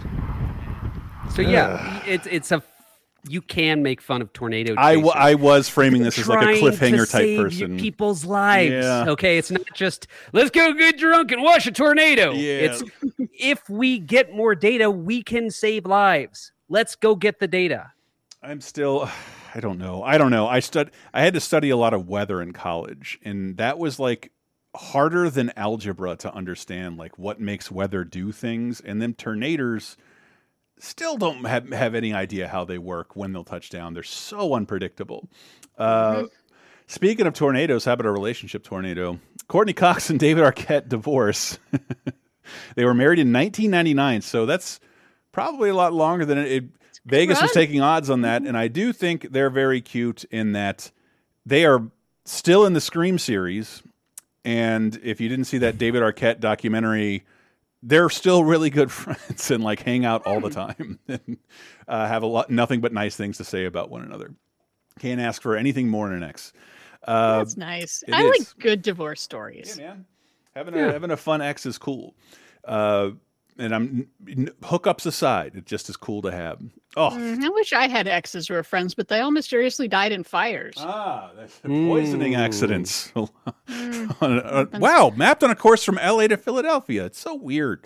And then moving on to movies of 2013, we got Fast and the Furious 6, still #1 at the box office. Can't stop saying nice things about this movie that made $1 billion. We also have Tom. Well, yeah. Okay. Well, we have a bunch of indie movies that are one I really want to go to bat for. Okay, so let's. I'm moving through them kind of fast because, yeah, there's always so many. So let's start with Byzantium with Saoirse Ronan, Gemma Atherton, Sam Riley, Johnny Lee Miller, Caleb Landry Jones, Tom Hollander, all people I like, and it's directed by someone I really like, Neil Jordan, and it's a vampire movie, and he knows from vampire movies because he made Interview with one.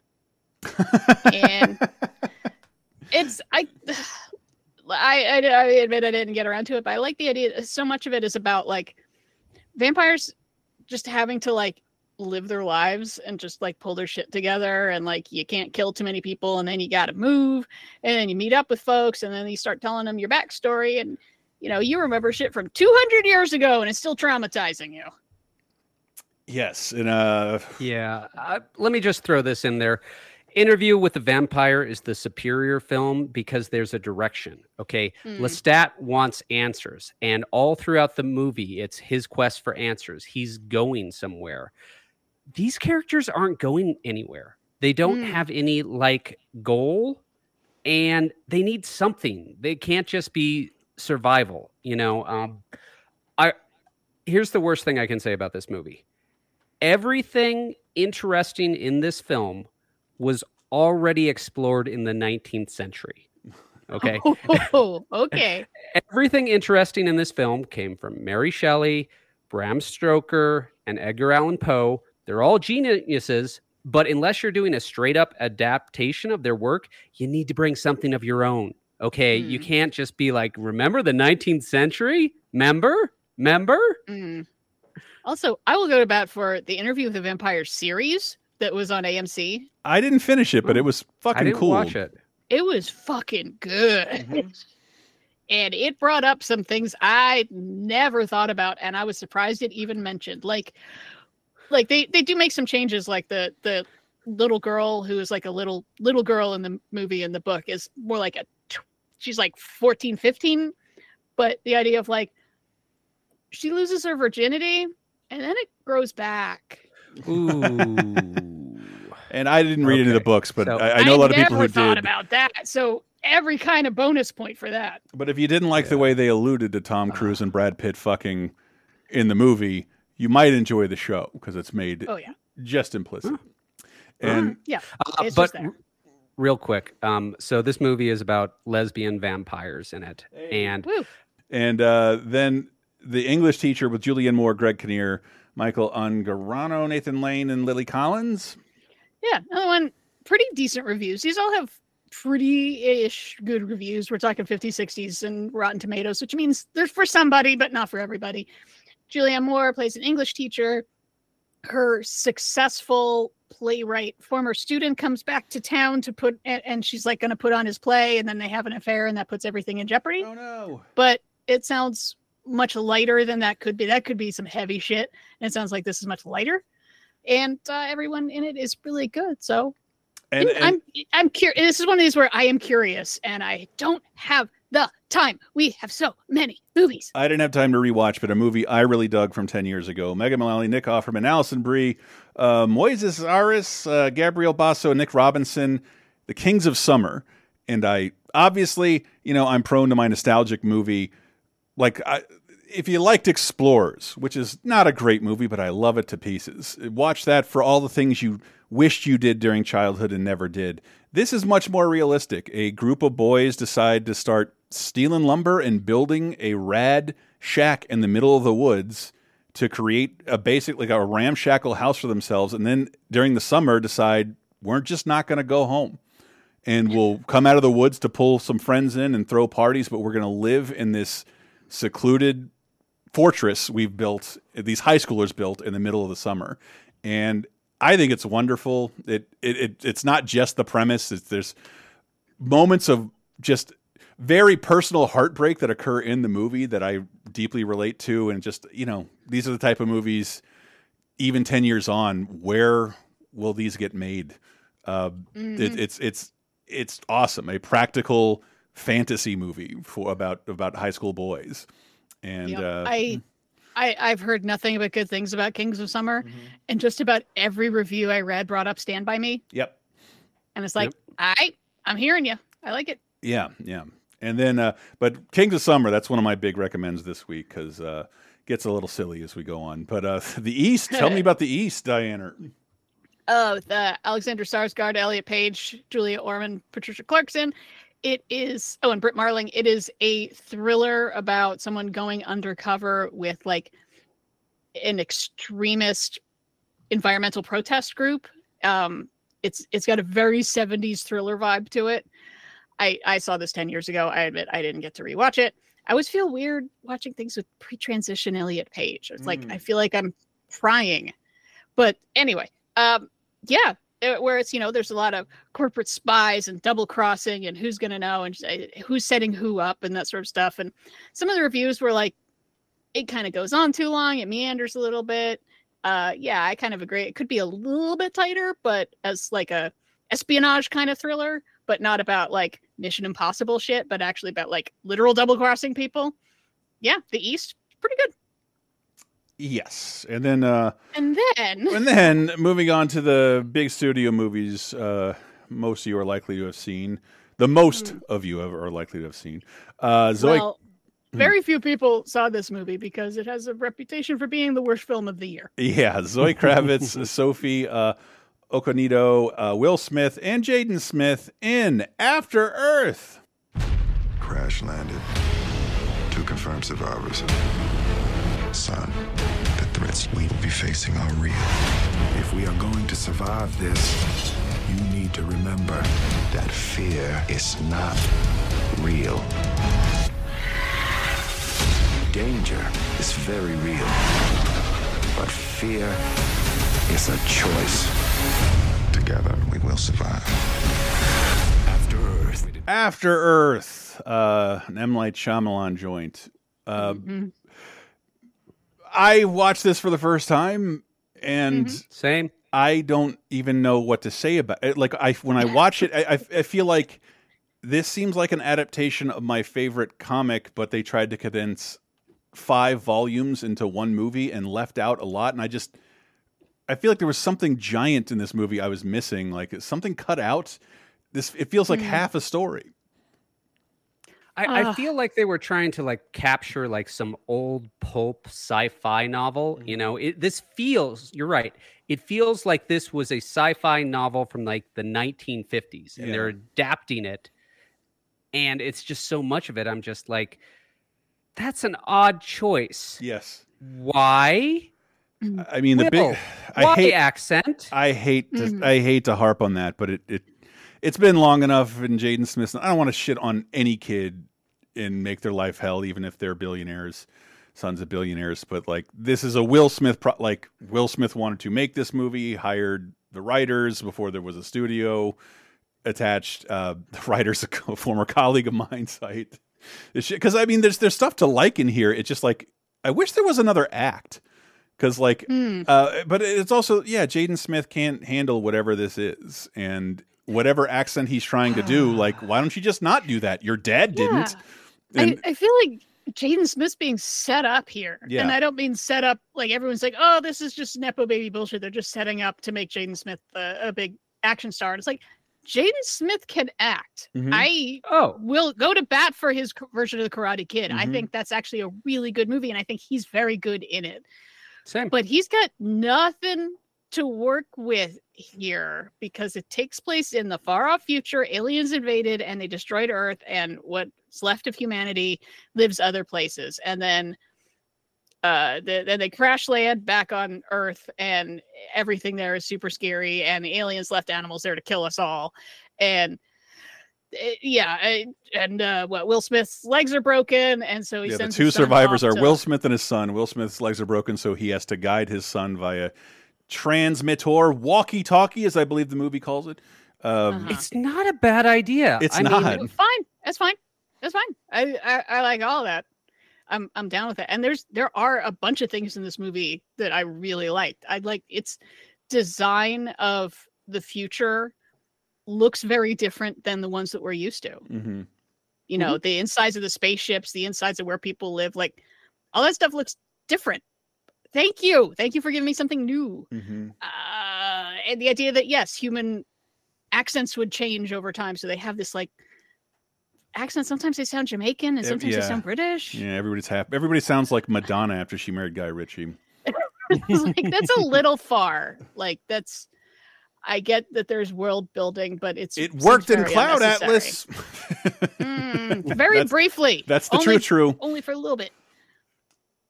But like in the end, I found it really, really boring. Yep. And I think the CG creatures are not good, and there's plenty of sequences where Jaden Smith is standing in front of something I think they want us to believe is an environment, but he's too well lit and the environment isn't, and it just seems like CG 101. Like, why does this look like this? There were so many weird choices made in this film. I mean, throughout the movie, we're supposed to see the development of the father-son bond that was never there. Okay, he's a robot trying to make his son into a robot. They don't have a father-son bonding. That's what I think the movie is going for. At the very end of the film, Will salutes Jaden like a soldier, showing that he respects him as a soldier. But that's not what we saw. Yeah. We saw them building an emotional bond. He should have given him a hug like a human. Yeah. Maybe you learn from your lessons why you have a bunch of dead relatives surrounding you because of all this job, and if anything, that you're forcing your son into, which, if anything, makes it meta and enjoyable, because Will Smith, history will show kind of a problem, like helping his family get careers. Like, marriage falls apart in his wife's talk show. forcing his children into pop and movie star I'm not one careers. for celebrity gossip. I'm really not. No, I had to Google it I after see the Chris some of those Rock Will special. Smith videos, and I've never felt so bad for a near billionaire. It's just like heartbreaking to see him. A little bit, yeah. He signed some weird deal with Facebook to like live his life out like a constant reality show that I don't think just went away, in addition to putting his children and family in all these in the spotlight like this. I don't know. I don't think he did him any favors. But then he compared making this to making Wild Wild West, a great movie everyone loves. Yeah, I know there was a lot of talk at the time of saying, like, is this secretly a Scientology movie? Because, like, the whole idea of it is, like, the monsters can't see you if you have no fear. They literally smell the fear on you. Give out pheromones. Control your emotions very tightly with this e-meter, I guess, then you'll something. So why didn't the aliens just make creatures that smell carbon dioxide? No, this is a very old trope in sci-fi. I must not fear. Fear is the mind killer. Fear is the little death that brings total obliteration. I will face my fear. I will permit it to pass over me and through me. And when it is gone past, I will turn the inner eye to see its path. Where fear has gone, there will be nothing. Only I will remain. Put that on a Serenity painting. Jesus. It's a great quote. I've used it at times in my life. And that's pretty much what this movie is teaching. It's not Scientology. It's part of sci-fi. Most sci-fi geeks will be like, yes, that's a sci-fi thing. No, I get it. And what I liked is that expert people who research Scientology basically the ones to be like, dude, no, this is a trope. Like, what are you talking about? And it did get compared a lot to Battlefield Earth, I think probably because of its genre and box office performance. But again, I feel like this is a very weird summer blockbuster unless it's a piece of a larger puzzle, because it's a very, very small tale. You could tell this story is like Revenant Jr. In any environment but this one. That's funny that you brought up like this is some sort of pulp adaptation, because there was a couple times where I was getting like John Carter of Mars sort of vibes of like, this isn't technically bad, but I feel like I've seen this all before and you've brought nothing new to this material. Yeah. But mostly I was bored. Making Man versus Nature should never bore me, because nature hates you and wants you to die. True. Oh, yeah. And this nature especially hates you and wants you to die, because like the planet's all fucked up now and like everything freezes over at night, and and there's monsters and they're gonna bite you. It does feel like there's some doctrine behind it. It does feel like, is this like a religious parable? Like, what the fuck is this? It feels like a piece of so I get the Battlefield Earth comparisons. Not recommended, but on Netflix. No, and I think it's people calling it like the worst movie of all time. Like, no, like, not even close. There are good things in this, but there's a lot of stuff that's like, but why? But why? Why is he named Cypher Rage? Well, because they rejected all these other names, Diana. Oh. Tell me, Dave. Slab bulkhead. Fridge, large meat. Punt, speed chunk. Butch, deadlift. I'm letting this play. Big flank. Splint, chest hair. Flint, iron stag. Bolt, Vanderhuge. Big McLarge huge. Watch MST Space Mutiny if you can. Oh, that's one of my favorites of all time. I love that. Oh, yeah. Yeah, but the next movie I find also confounding, because it is undeniably enjoyable, but might be the stupidest thing I've ever seen in my entire life. And this is an episode with cliffhanger in it. Yeah. And a crazy good cast. Dave Franco, Common, Michael Caine, Melanie Laurent, Mark Ruffalo, Woody Harrelson, Morgan Freeman, Isla Fisher, Jesse Eisenberg, and Now You See Me. Now, who here has a bank they would like us to rob? You will be teleported to your bank in Paris. We are the Four Horsemen! Good night! Can you explain how you robbed a bank 5,000 miles away? Magic. I'm gonna nail you. They're pulling off amazing robberies and not keeping a cent for themselves. You're being wound up, Agent Rhodes. I want to cut them off at the knees. They're here. Stick to the plan. Nobody move! Now You See Me, rated PG-13. Now You See Me. Yeah, this movie is not streaming anywhere. That was frustrating for something that is allegedly a franchise. I mean, what? Really? Yeah. Well, there's a second one which they did not call Now You Don't because they're assholes. That's so stupid. Just call it Now You Don't, Now You See Me Too. Everybody will get it. Look at Fast, for fuck's sake. They don't ever... The latest one is called Fast X. That's following off of F9 and Fate of the Furious. People will understand. Speaking of, with the same director as the new Fast X, Yes. Louis Leterrier directed this. I didn't realize, I knew he was brought in at the last minute for the latest Fast and Furious. I didn't realize he was brought in with like 3 days warning. Whoa. Because Justin Lin left because he was fighting with people. Guess who? Yeah, guess who? Guess who could be? The guy taking everything way too seriously. Yeah, and speaking of, he also directed the Incredible Hulk, not the Hulk that we'll be talking about shortly. Right. But just kind of why the premise? Why hasn't anybody thought of this? A couple of masters of misdirection, i.e., magic, create a massive amount of misdirection in the form of bank robberies. Very, very cool, and they perform them publicly. Yeah, we're gonna on stage in Vegas rob a bank in France before your very eyes, and the FBI is gonna have nothing to hold us on because it's magic. Magic, but yeah, with plot holes you could drive a Mack truck through. I mean, obviously the first one is that all hypnotism is complete and real. Yes, and very, very easy to do if you're Woody Harrelson, which I brought up. We talked about Trance a little while ago, and I know not a single one of you have watched that movie because no one messaged me and said, "Why didn't you warn me about that one scene? I watched this with my mom." And also the idea that the bank heist they're pulling off, in order to pull them off, they're spending they seem to be spending a lot more money than they're making. Everything they're doing would require several $1 million and a team of 50 technicians. Yes. Yes. I mean, so many people. Like, how do you move a 400 square foot mirror into place with 3 guys? You can't. Overseas. But it doesn't matter because it's fun. Wouldn't eventually Chuck the Grip be like, I'm engaged in multiple high robberies. Maybe I should just turn these guys in. Yeah. But the only thing to me more fun than magic is debunking magic. I don't know if you're like me, like a couple times a year, I'll just fall into a YouTube rabbit hole of Penn and Teller Fool Us. Just a great show. People do a magic trick and then they try and break down how they did it. Yep.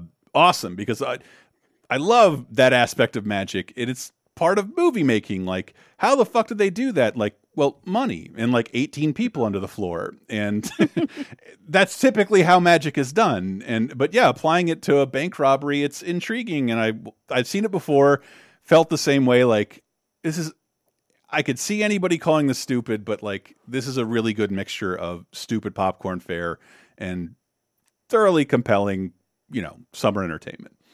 Yes, it's watchable and fun, and as long as you don't think too hard about it. Like, how did they get all of people who got fucked over by this bank all to show up to one place and get their bank info? And it's like, this is months of research. Mm-hmm. And you sent them tickets and they all showed up. Like, there'd be plenty of people. I don't know what this is. This is probably some sort of like timeshare scam. I'm not showing up for this bullshit. My question of 30-20 tenors is, do I see the sequel? Because I can't imagine this can go very far. But yes, there's a lot of. It's too soon to spoil. But like, yeah, I think this movie is thoroughly enjoyable. Not my biggest recommend of the week. Now You See Me. Good. It's almost nostalgic. Like, oh, there's going to be big budget camera swingy ensemble movies that don't have superheroes in them. It used to happen. Yeah. It used to happen. And it's also owned by a studio with no streaming service, so you can't see it for free. Yep. Free asterisk. Shut up, everybody. Now You See Me. Anything else? Because like one of my favorite movies of the week was on TV, which I don't get.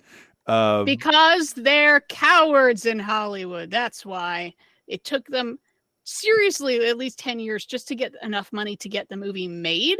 And then even with big names attached, it's too gay for theaters. Unbelievable. And at the time, not get distribution for this movie because it's too gay. At the time, and possibly a result, this is Steven Soderbergh's last movie. Market it like that. That could bring people to theaters. That's like every one of his movies. I know, but I have a feeling that probably his dealings with this made him want to quit the business. So if you don't know by now, listeners, we are talking about a Liberace biopic called Behind the Candelabra. Let me get that spot out. Rob Lowe, Debbie Reynolds, right. It's her last film. Scott Bakula, Dan Aykroyd, Matt Damon, and Michael Douglas in Behind the Candelabra. Ladies and gentlemen, Liberace. Wow. You were incredible. Why don't you come work for me? As what? I need a companion, someone I can talk to. Alone at last. This is my houseboy.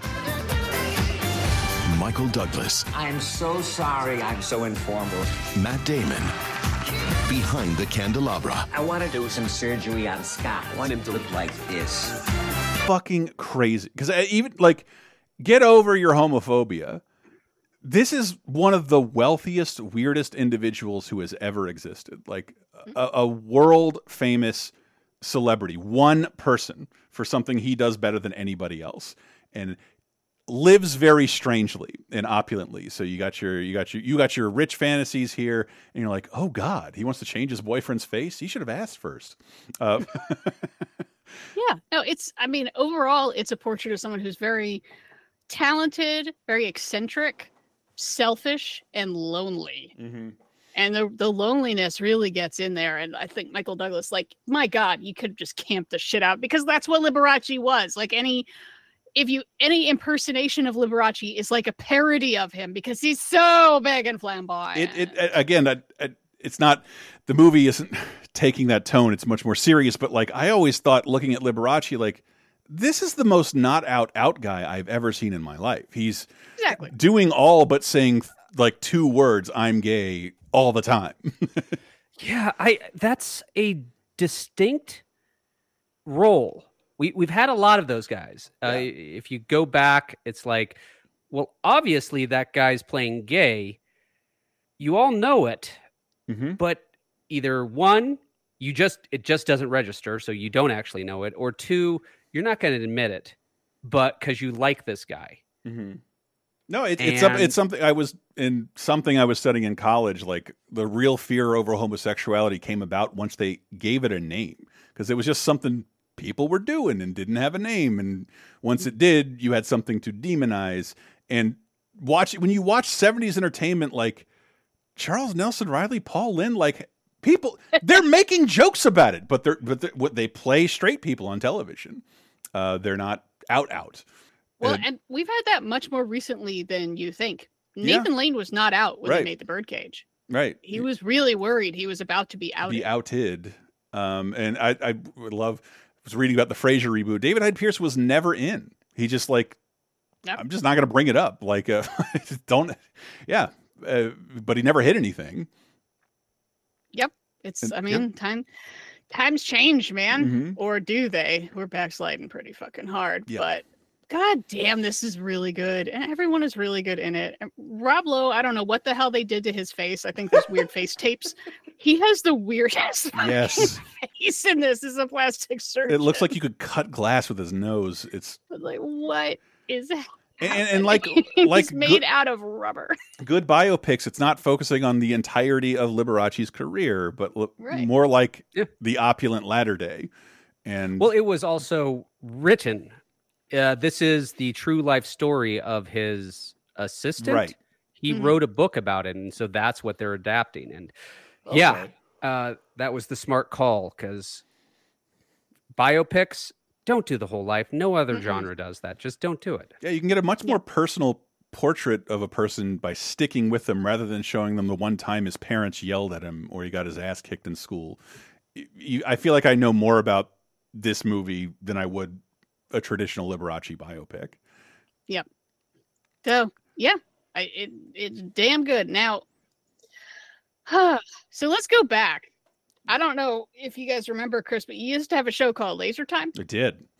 And So I do. remember that we talked about this in particular 10 years ago, probably about this week, because like Folsom Street Fair or Pride Fest was going on, and we did a Laser Time while it was about while it was happening. You could hear it outside about depictions of gay folks in film, and we talked about Liberace a bunch. And I remember we wanted to wrap things up so we could get home so we could watch something coming on Netflix. And then I was so angry we hadn't waited a day because there is a really deep gay reference on the next show, and I wanted to talk about it so much. I was like, if I could have just waited one day, I could have talked about George Maharis. God damn it! Man, the people, the real fans are very excited by your segue, Diana. And I think it's wonderfully important to talk about. Arrested Development returns on Netflix 10 years ago, and that's like 10 years to the day where it almost disappeared entirely. I thought that wasn't getting enough press. At the last minute, Netflix signed a deal to keep Arrested Development on Netflix, but before that, they were like, well, 3 seasons will go somewhere else, and the 2 seasons will disappear into the vapor, never to be seen again. But there was a lot of dissatisfaction. Arrested Development, cult show, grew and grew and grew, never a ratings winner, but was winning awards, and through DVD and BitTorrent, grew to have a pretty sizable audience, especially if you were on the internet in 2013 and social media is giving a lot of things outsized importance, such as Arrested Development, and Netflix is bringing it back, and they're doing their Netflix thing and dropping, but this time they're dropping episodes of indeterminate length, like 20 episodes of indeterminate length all at once.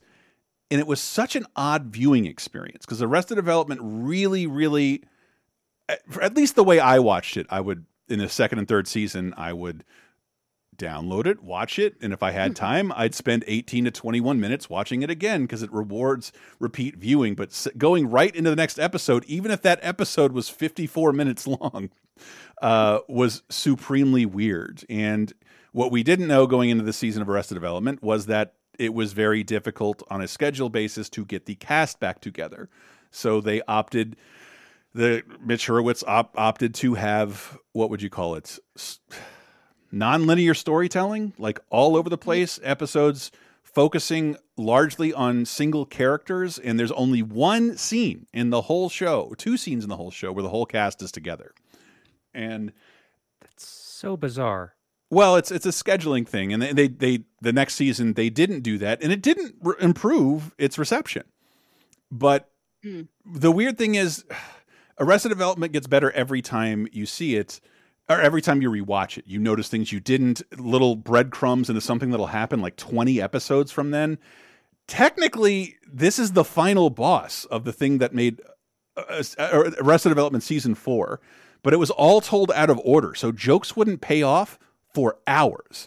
And I remember we were binging it, and it was a really odd experience because you just, all right, I'm spending 30 minutes with Michael. I'm spending 40 minutes with George Michael. Tony Hale is barely here at all. But do you remember that Netflix, when the 5th season came out, and Hurwitz was tongue-in-cheek, but I think literal about it, I'm going to cut these into 30-minute linear episodes so in case we syndicate this, because we can't tell this, we can't show this the way it's presented on Netflix. And they hid the original versions and fucked up all of these jokes that were like really you don't have to love season 4, but it is a fucking balancing act. It is very strange when jokes finally pay off, when you realize, oh, that's why George Michael is popular, because he is boyish in looks and moved into a community of all pedophiles. That takes 20 episodes to reveal what is going on with him. And I think they said Netflix hid it. You can still watch the original versions. I tried recently and couldn't find them in the place I was told they'd be.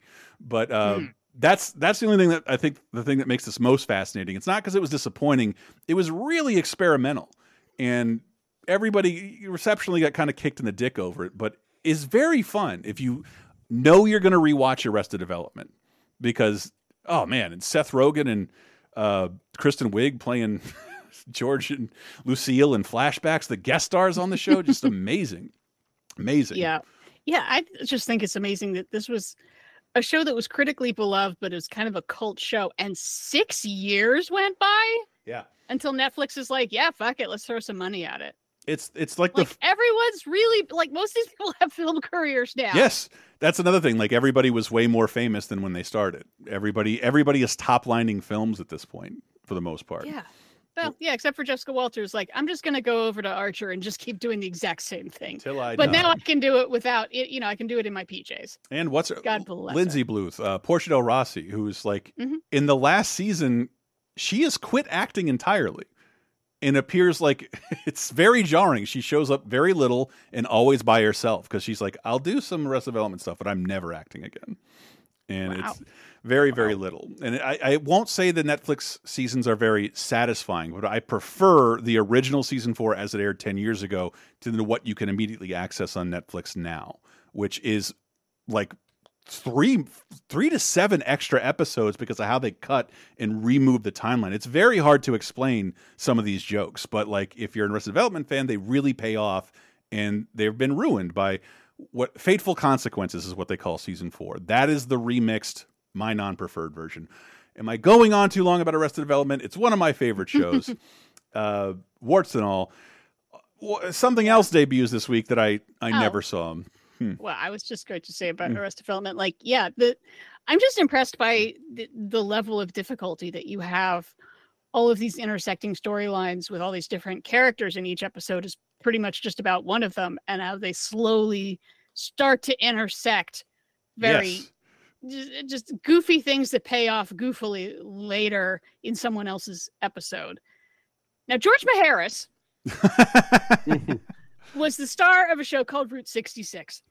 And the joke is early in one of the episodes, Michael Cera's character, George Michael, says he doesn't want to be called George Michael anymore because that is a name synonymous with soliciting gay sex in a public bathroom. George Maharis was also arrested for soliciting gay sex in a public bathroom. I didn't know that. And that's the joke, that he changes his name to George Maharis, thereby changing his name to pretty much the only other person I can think of who has been in that situation. What is it with George M's in public bathrooms? I don't know. But they go in such goofy ways to get to that joke. And I remember watching it, and there's this goofy thing of like how he gets to Harris to add to his name. And I remember we paused it because Michael had to go to the bathroom. And I'm sitting there going, why do I know that name? And by the time he came out of the bathroom, I was sitting on the couch, flapping my little hands frantically, like, oh my God, I know where they're going with this. He never does get arrested in the bathroom. And one of the things they cut out in the new season, do you remember they'd flash back to things in the first 3 seasons, but it always had a watermark that said Show Stealer Pro, as in they had to pirate their own show? That whole joke is gone in the remix version. They said I looked before the show, didn't see it either, but you can find the original 4th season as it aired 10 years ago under trailers or more. It is not under season 4. You can find the whole original 4. Yeah, it's really weird because Fateful Consequences is not my preferred version. If they say that because Ron Howard says it after every title for 20-something episodes. Arrested Development, Fateful Consequences. That's the one you don't want to watch, in my opinion. And speaking, such an amazing show. I've never seen it. Confession time. Boo, JR. Oh, I think you'll like it. Too busy watching Avengers Assemble, which is debuting on Disney XD. Yeah, you can see what they were going for. You know, they knew the Avengers was going to be a hit, or at least going to be enough of a hit for kids that they should make a cartoon out of it. So this is very much, let's try to make the Avengers movie into a comic book. To do that, they had to get rid of their previous series, The Avengers Earth's Mightiest Heroes, which most fans of Marvel animation consider the better version. This is just trying to ape the films too much, and it's not well regarded. Yeah, it's surprising how little, because I believe Disney's interest in acquiring Marvel, obviously they're making billion-dollar movies, was because on their Disney Toon channels, those X-Men Marvel cartoons were performing so well. Like, we want more of these. Why don't we just fucking buy this whole company? Yet all these cartoons tend to last like 1 or 2 seasons. I think sometimes they're designed like that because Disney does a lot of that.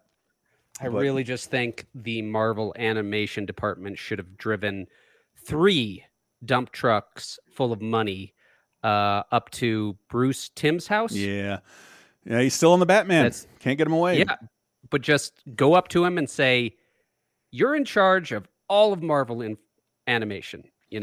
Do that." I wonder who I'd put in. Ooh, we can fantasy book now. Who we put in charge of that now? Probably shouldn't say Joss Whedon, but it'd be pretty good. Shows I didn't watch. Body of Proof. It ends on ABC after 2 years. Don't know it. What if Dr. House was a female mortician? Oh, medical examiner. And she was a brilliant neurosurgeon. Accident with her hands. She killed someone on the operating table, and then she goes to do investigations because she can't kill anyone if her hands twitches on those. Oh, and then on the Sci-Fi Channel ending after 3 years. Merlin, the show Merlin. Pretty well regarded. This is also a BBC production. This is when it ended over here. It's got, I think, everything that you want in a Merlin film, TV series. I mean, you'd probably want a bigger budget because it is sci-fi. But from what I can see, if you like your Merlins and your Camelots, this is a decent series to get into. Okay. Moving into games, we got the unforgettable Fuse. Fuse, everyone. Fuse. All I remember about this is the first Xbox game Insomniac ever made. They were kind of a Sony second-party studio making Spyro and Ratchet and Clanks, and had the right to make stuff on other platforms. Eventually, I think Sony locked them down into a owned unit, but like Xbox users were really excited. People who make the best games on PlayStation making their first Xbox game. And then it was also Fuse. Expeditions Conquistador hits PC and Mac. Every platform is represented here. Yeah, it's a well-regarded game. It was financed by Kickstarter, and you do exactly what it says. You are a conquistador. Conquer a giant empire. Do I get a metal hat? You get a metal hat. Thank God. I love having a metal hat. Metal hat with a bill. It's the best. And then World War Z on iOS is out. First person shooter on mobile devices. Hate it, man. I fucking hate it. No, don't. Hate it. Bad game. No. I mean, I know they work with controllers now, but like, I'm not buying a fucking phone mount for my controller. This big TV that I like even more is over here. Anyway, that is almost the conclusion of our show. We're going to tell you who died during this period, and a quiz you can play along with who was born. But we get a little plug action out here. Patreon.com/LaserTime. How this show is supported and LaserTime. Hopefully I have a new episode coming for you very soon. Sick of Star Wars. 80s in depth, bonus time stuff. We'll hopefully have more episodes of that as we move forward. I know I want to do something about recent movies with a buddy because it's been a really kind of a banger of a summer so far. Fun stuff in theaters. And you can hear some of our thoughts, at least my thoughts on that. Patreon.com/LaserTime. Give us $5. We'll give you extra 30, 20, 10 stuff.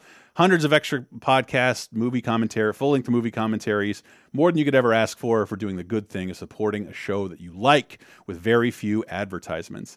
Video Game Apocalypse this week, super fun. I'll try not to talk about how much I love Zelda too much. Diana, where can people find you? They can find me on the Twitter at ListeningNerd, LeCineNerd, or follow the show at 3027 Podcast, at 302010 Podcast. The show has come in a lot smaller than I thought, but I'm glad that we didn't just spend the whole time going, After Earth fucking sucks.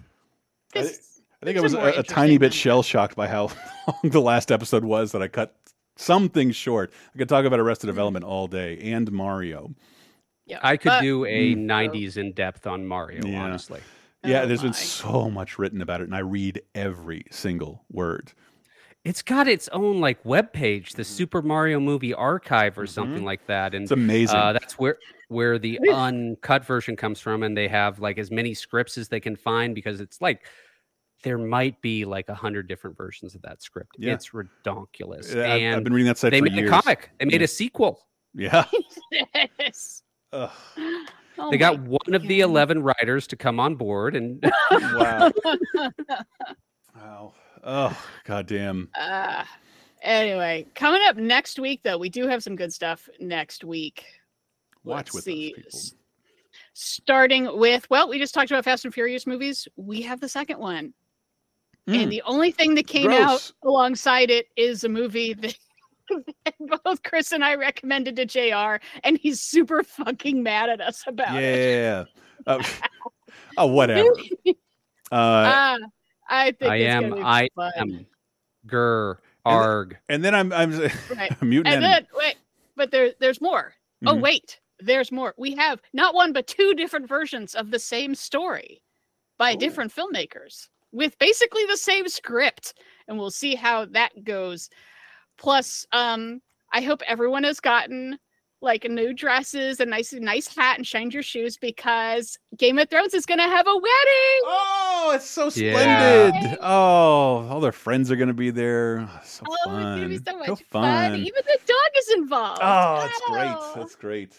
No one can come back as a zombie, right? Sorry, that's a book Also, joke. we're going to see Toontown go on the information superhighway. Butts. And a show will ask, what color is your clean suit? It's one of my favorite titles. And JR, a little tease for you. Sure. I just saw that Indy and Young Indy are coming to Disney Plus. I think the day we hear this. Yes, I am victorious. The day we're recording this, so I might not be able to see it, but like I'm excited about that it's available easily for the first time ever. Yep. It should be. This is never going to be a big seller. This should be the game, the show where it's just like 3 people will discover it, and 2 of them will be high school history teachers. But it's something. Can you confirm? Have you seen the Dial of Destiny trailer? I am on total news blackout. Damn it! I have not seen the trailer. I am going in blind. I saw the new trailer Indeed, before I Guardians, and I was like, I got to text JR to see if does it look like they have retconned anything in Young Indy.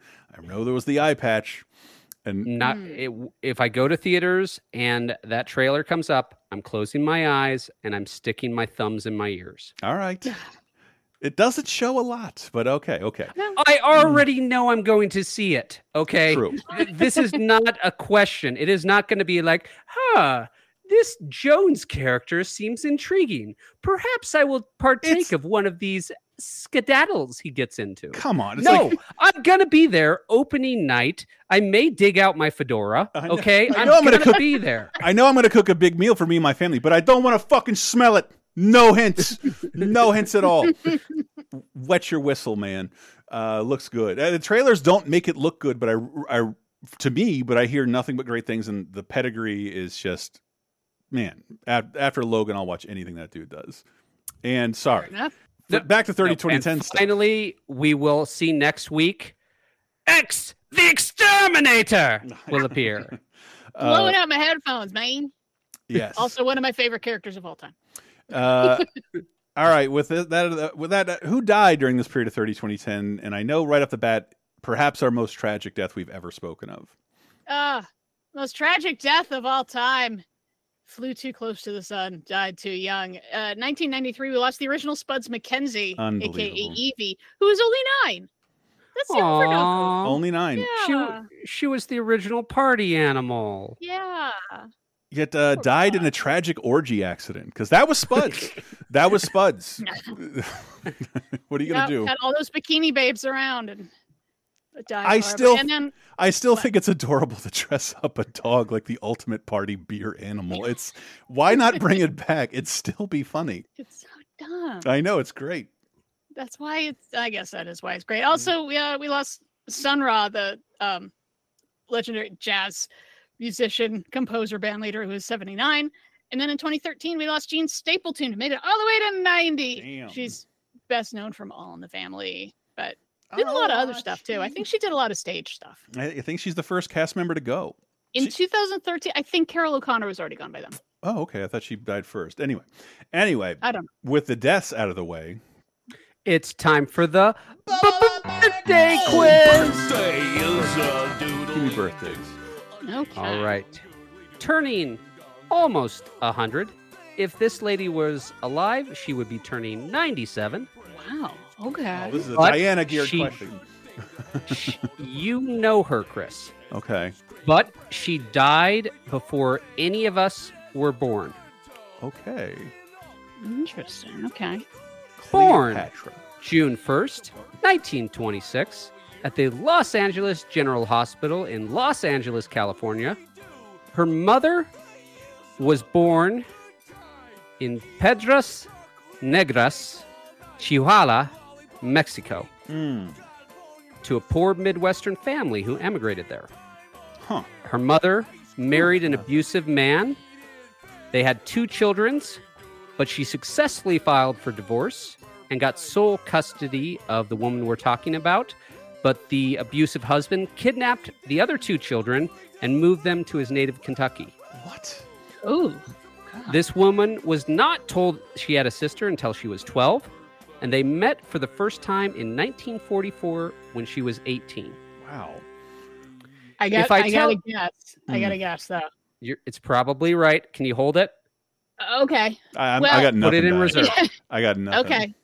Well, if I'm right, the story continues to get worse. Yes, the story does continue to get worse. Okay. Keep going. If I named a single one of her movies, you'd get it instantly. So instead, I'm going to say facts about her. She was never nominated for an Oscar. She had problems memorizing her lines. She was paid often a much lower salary than some of the leading men in her films. Now we're back to every woman.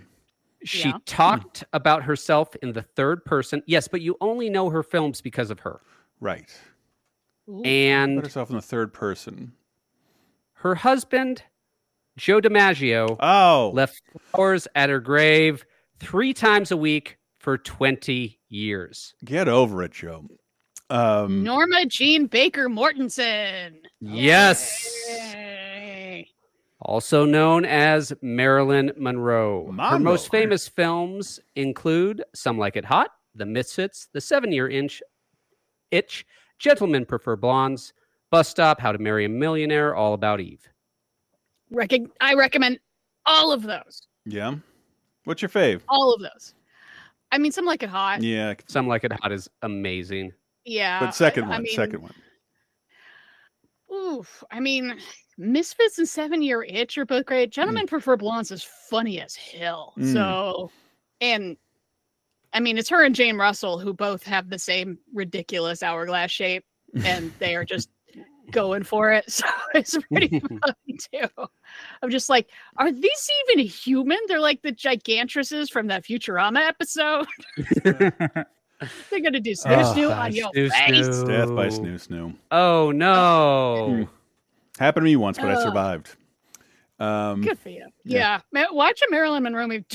Don't fucking watch Blonde. Oh Jesus Christ! They skip over the worst shit in Blonde because like she went to a bunch of foster homes. She was abused. She had a very very troubled life, and it's kind of that's part of why I think people really gravitate towards her. Is like she went through just the worst shit possible, and then became really famous. But there's also like it's 2 people.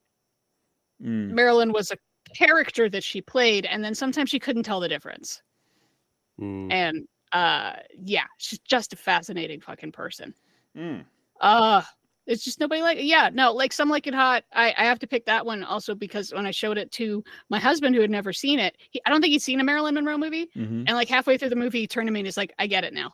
I get why people care about her. Like, there you go. Yeah.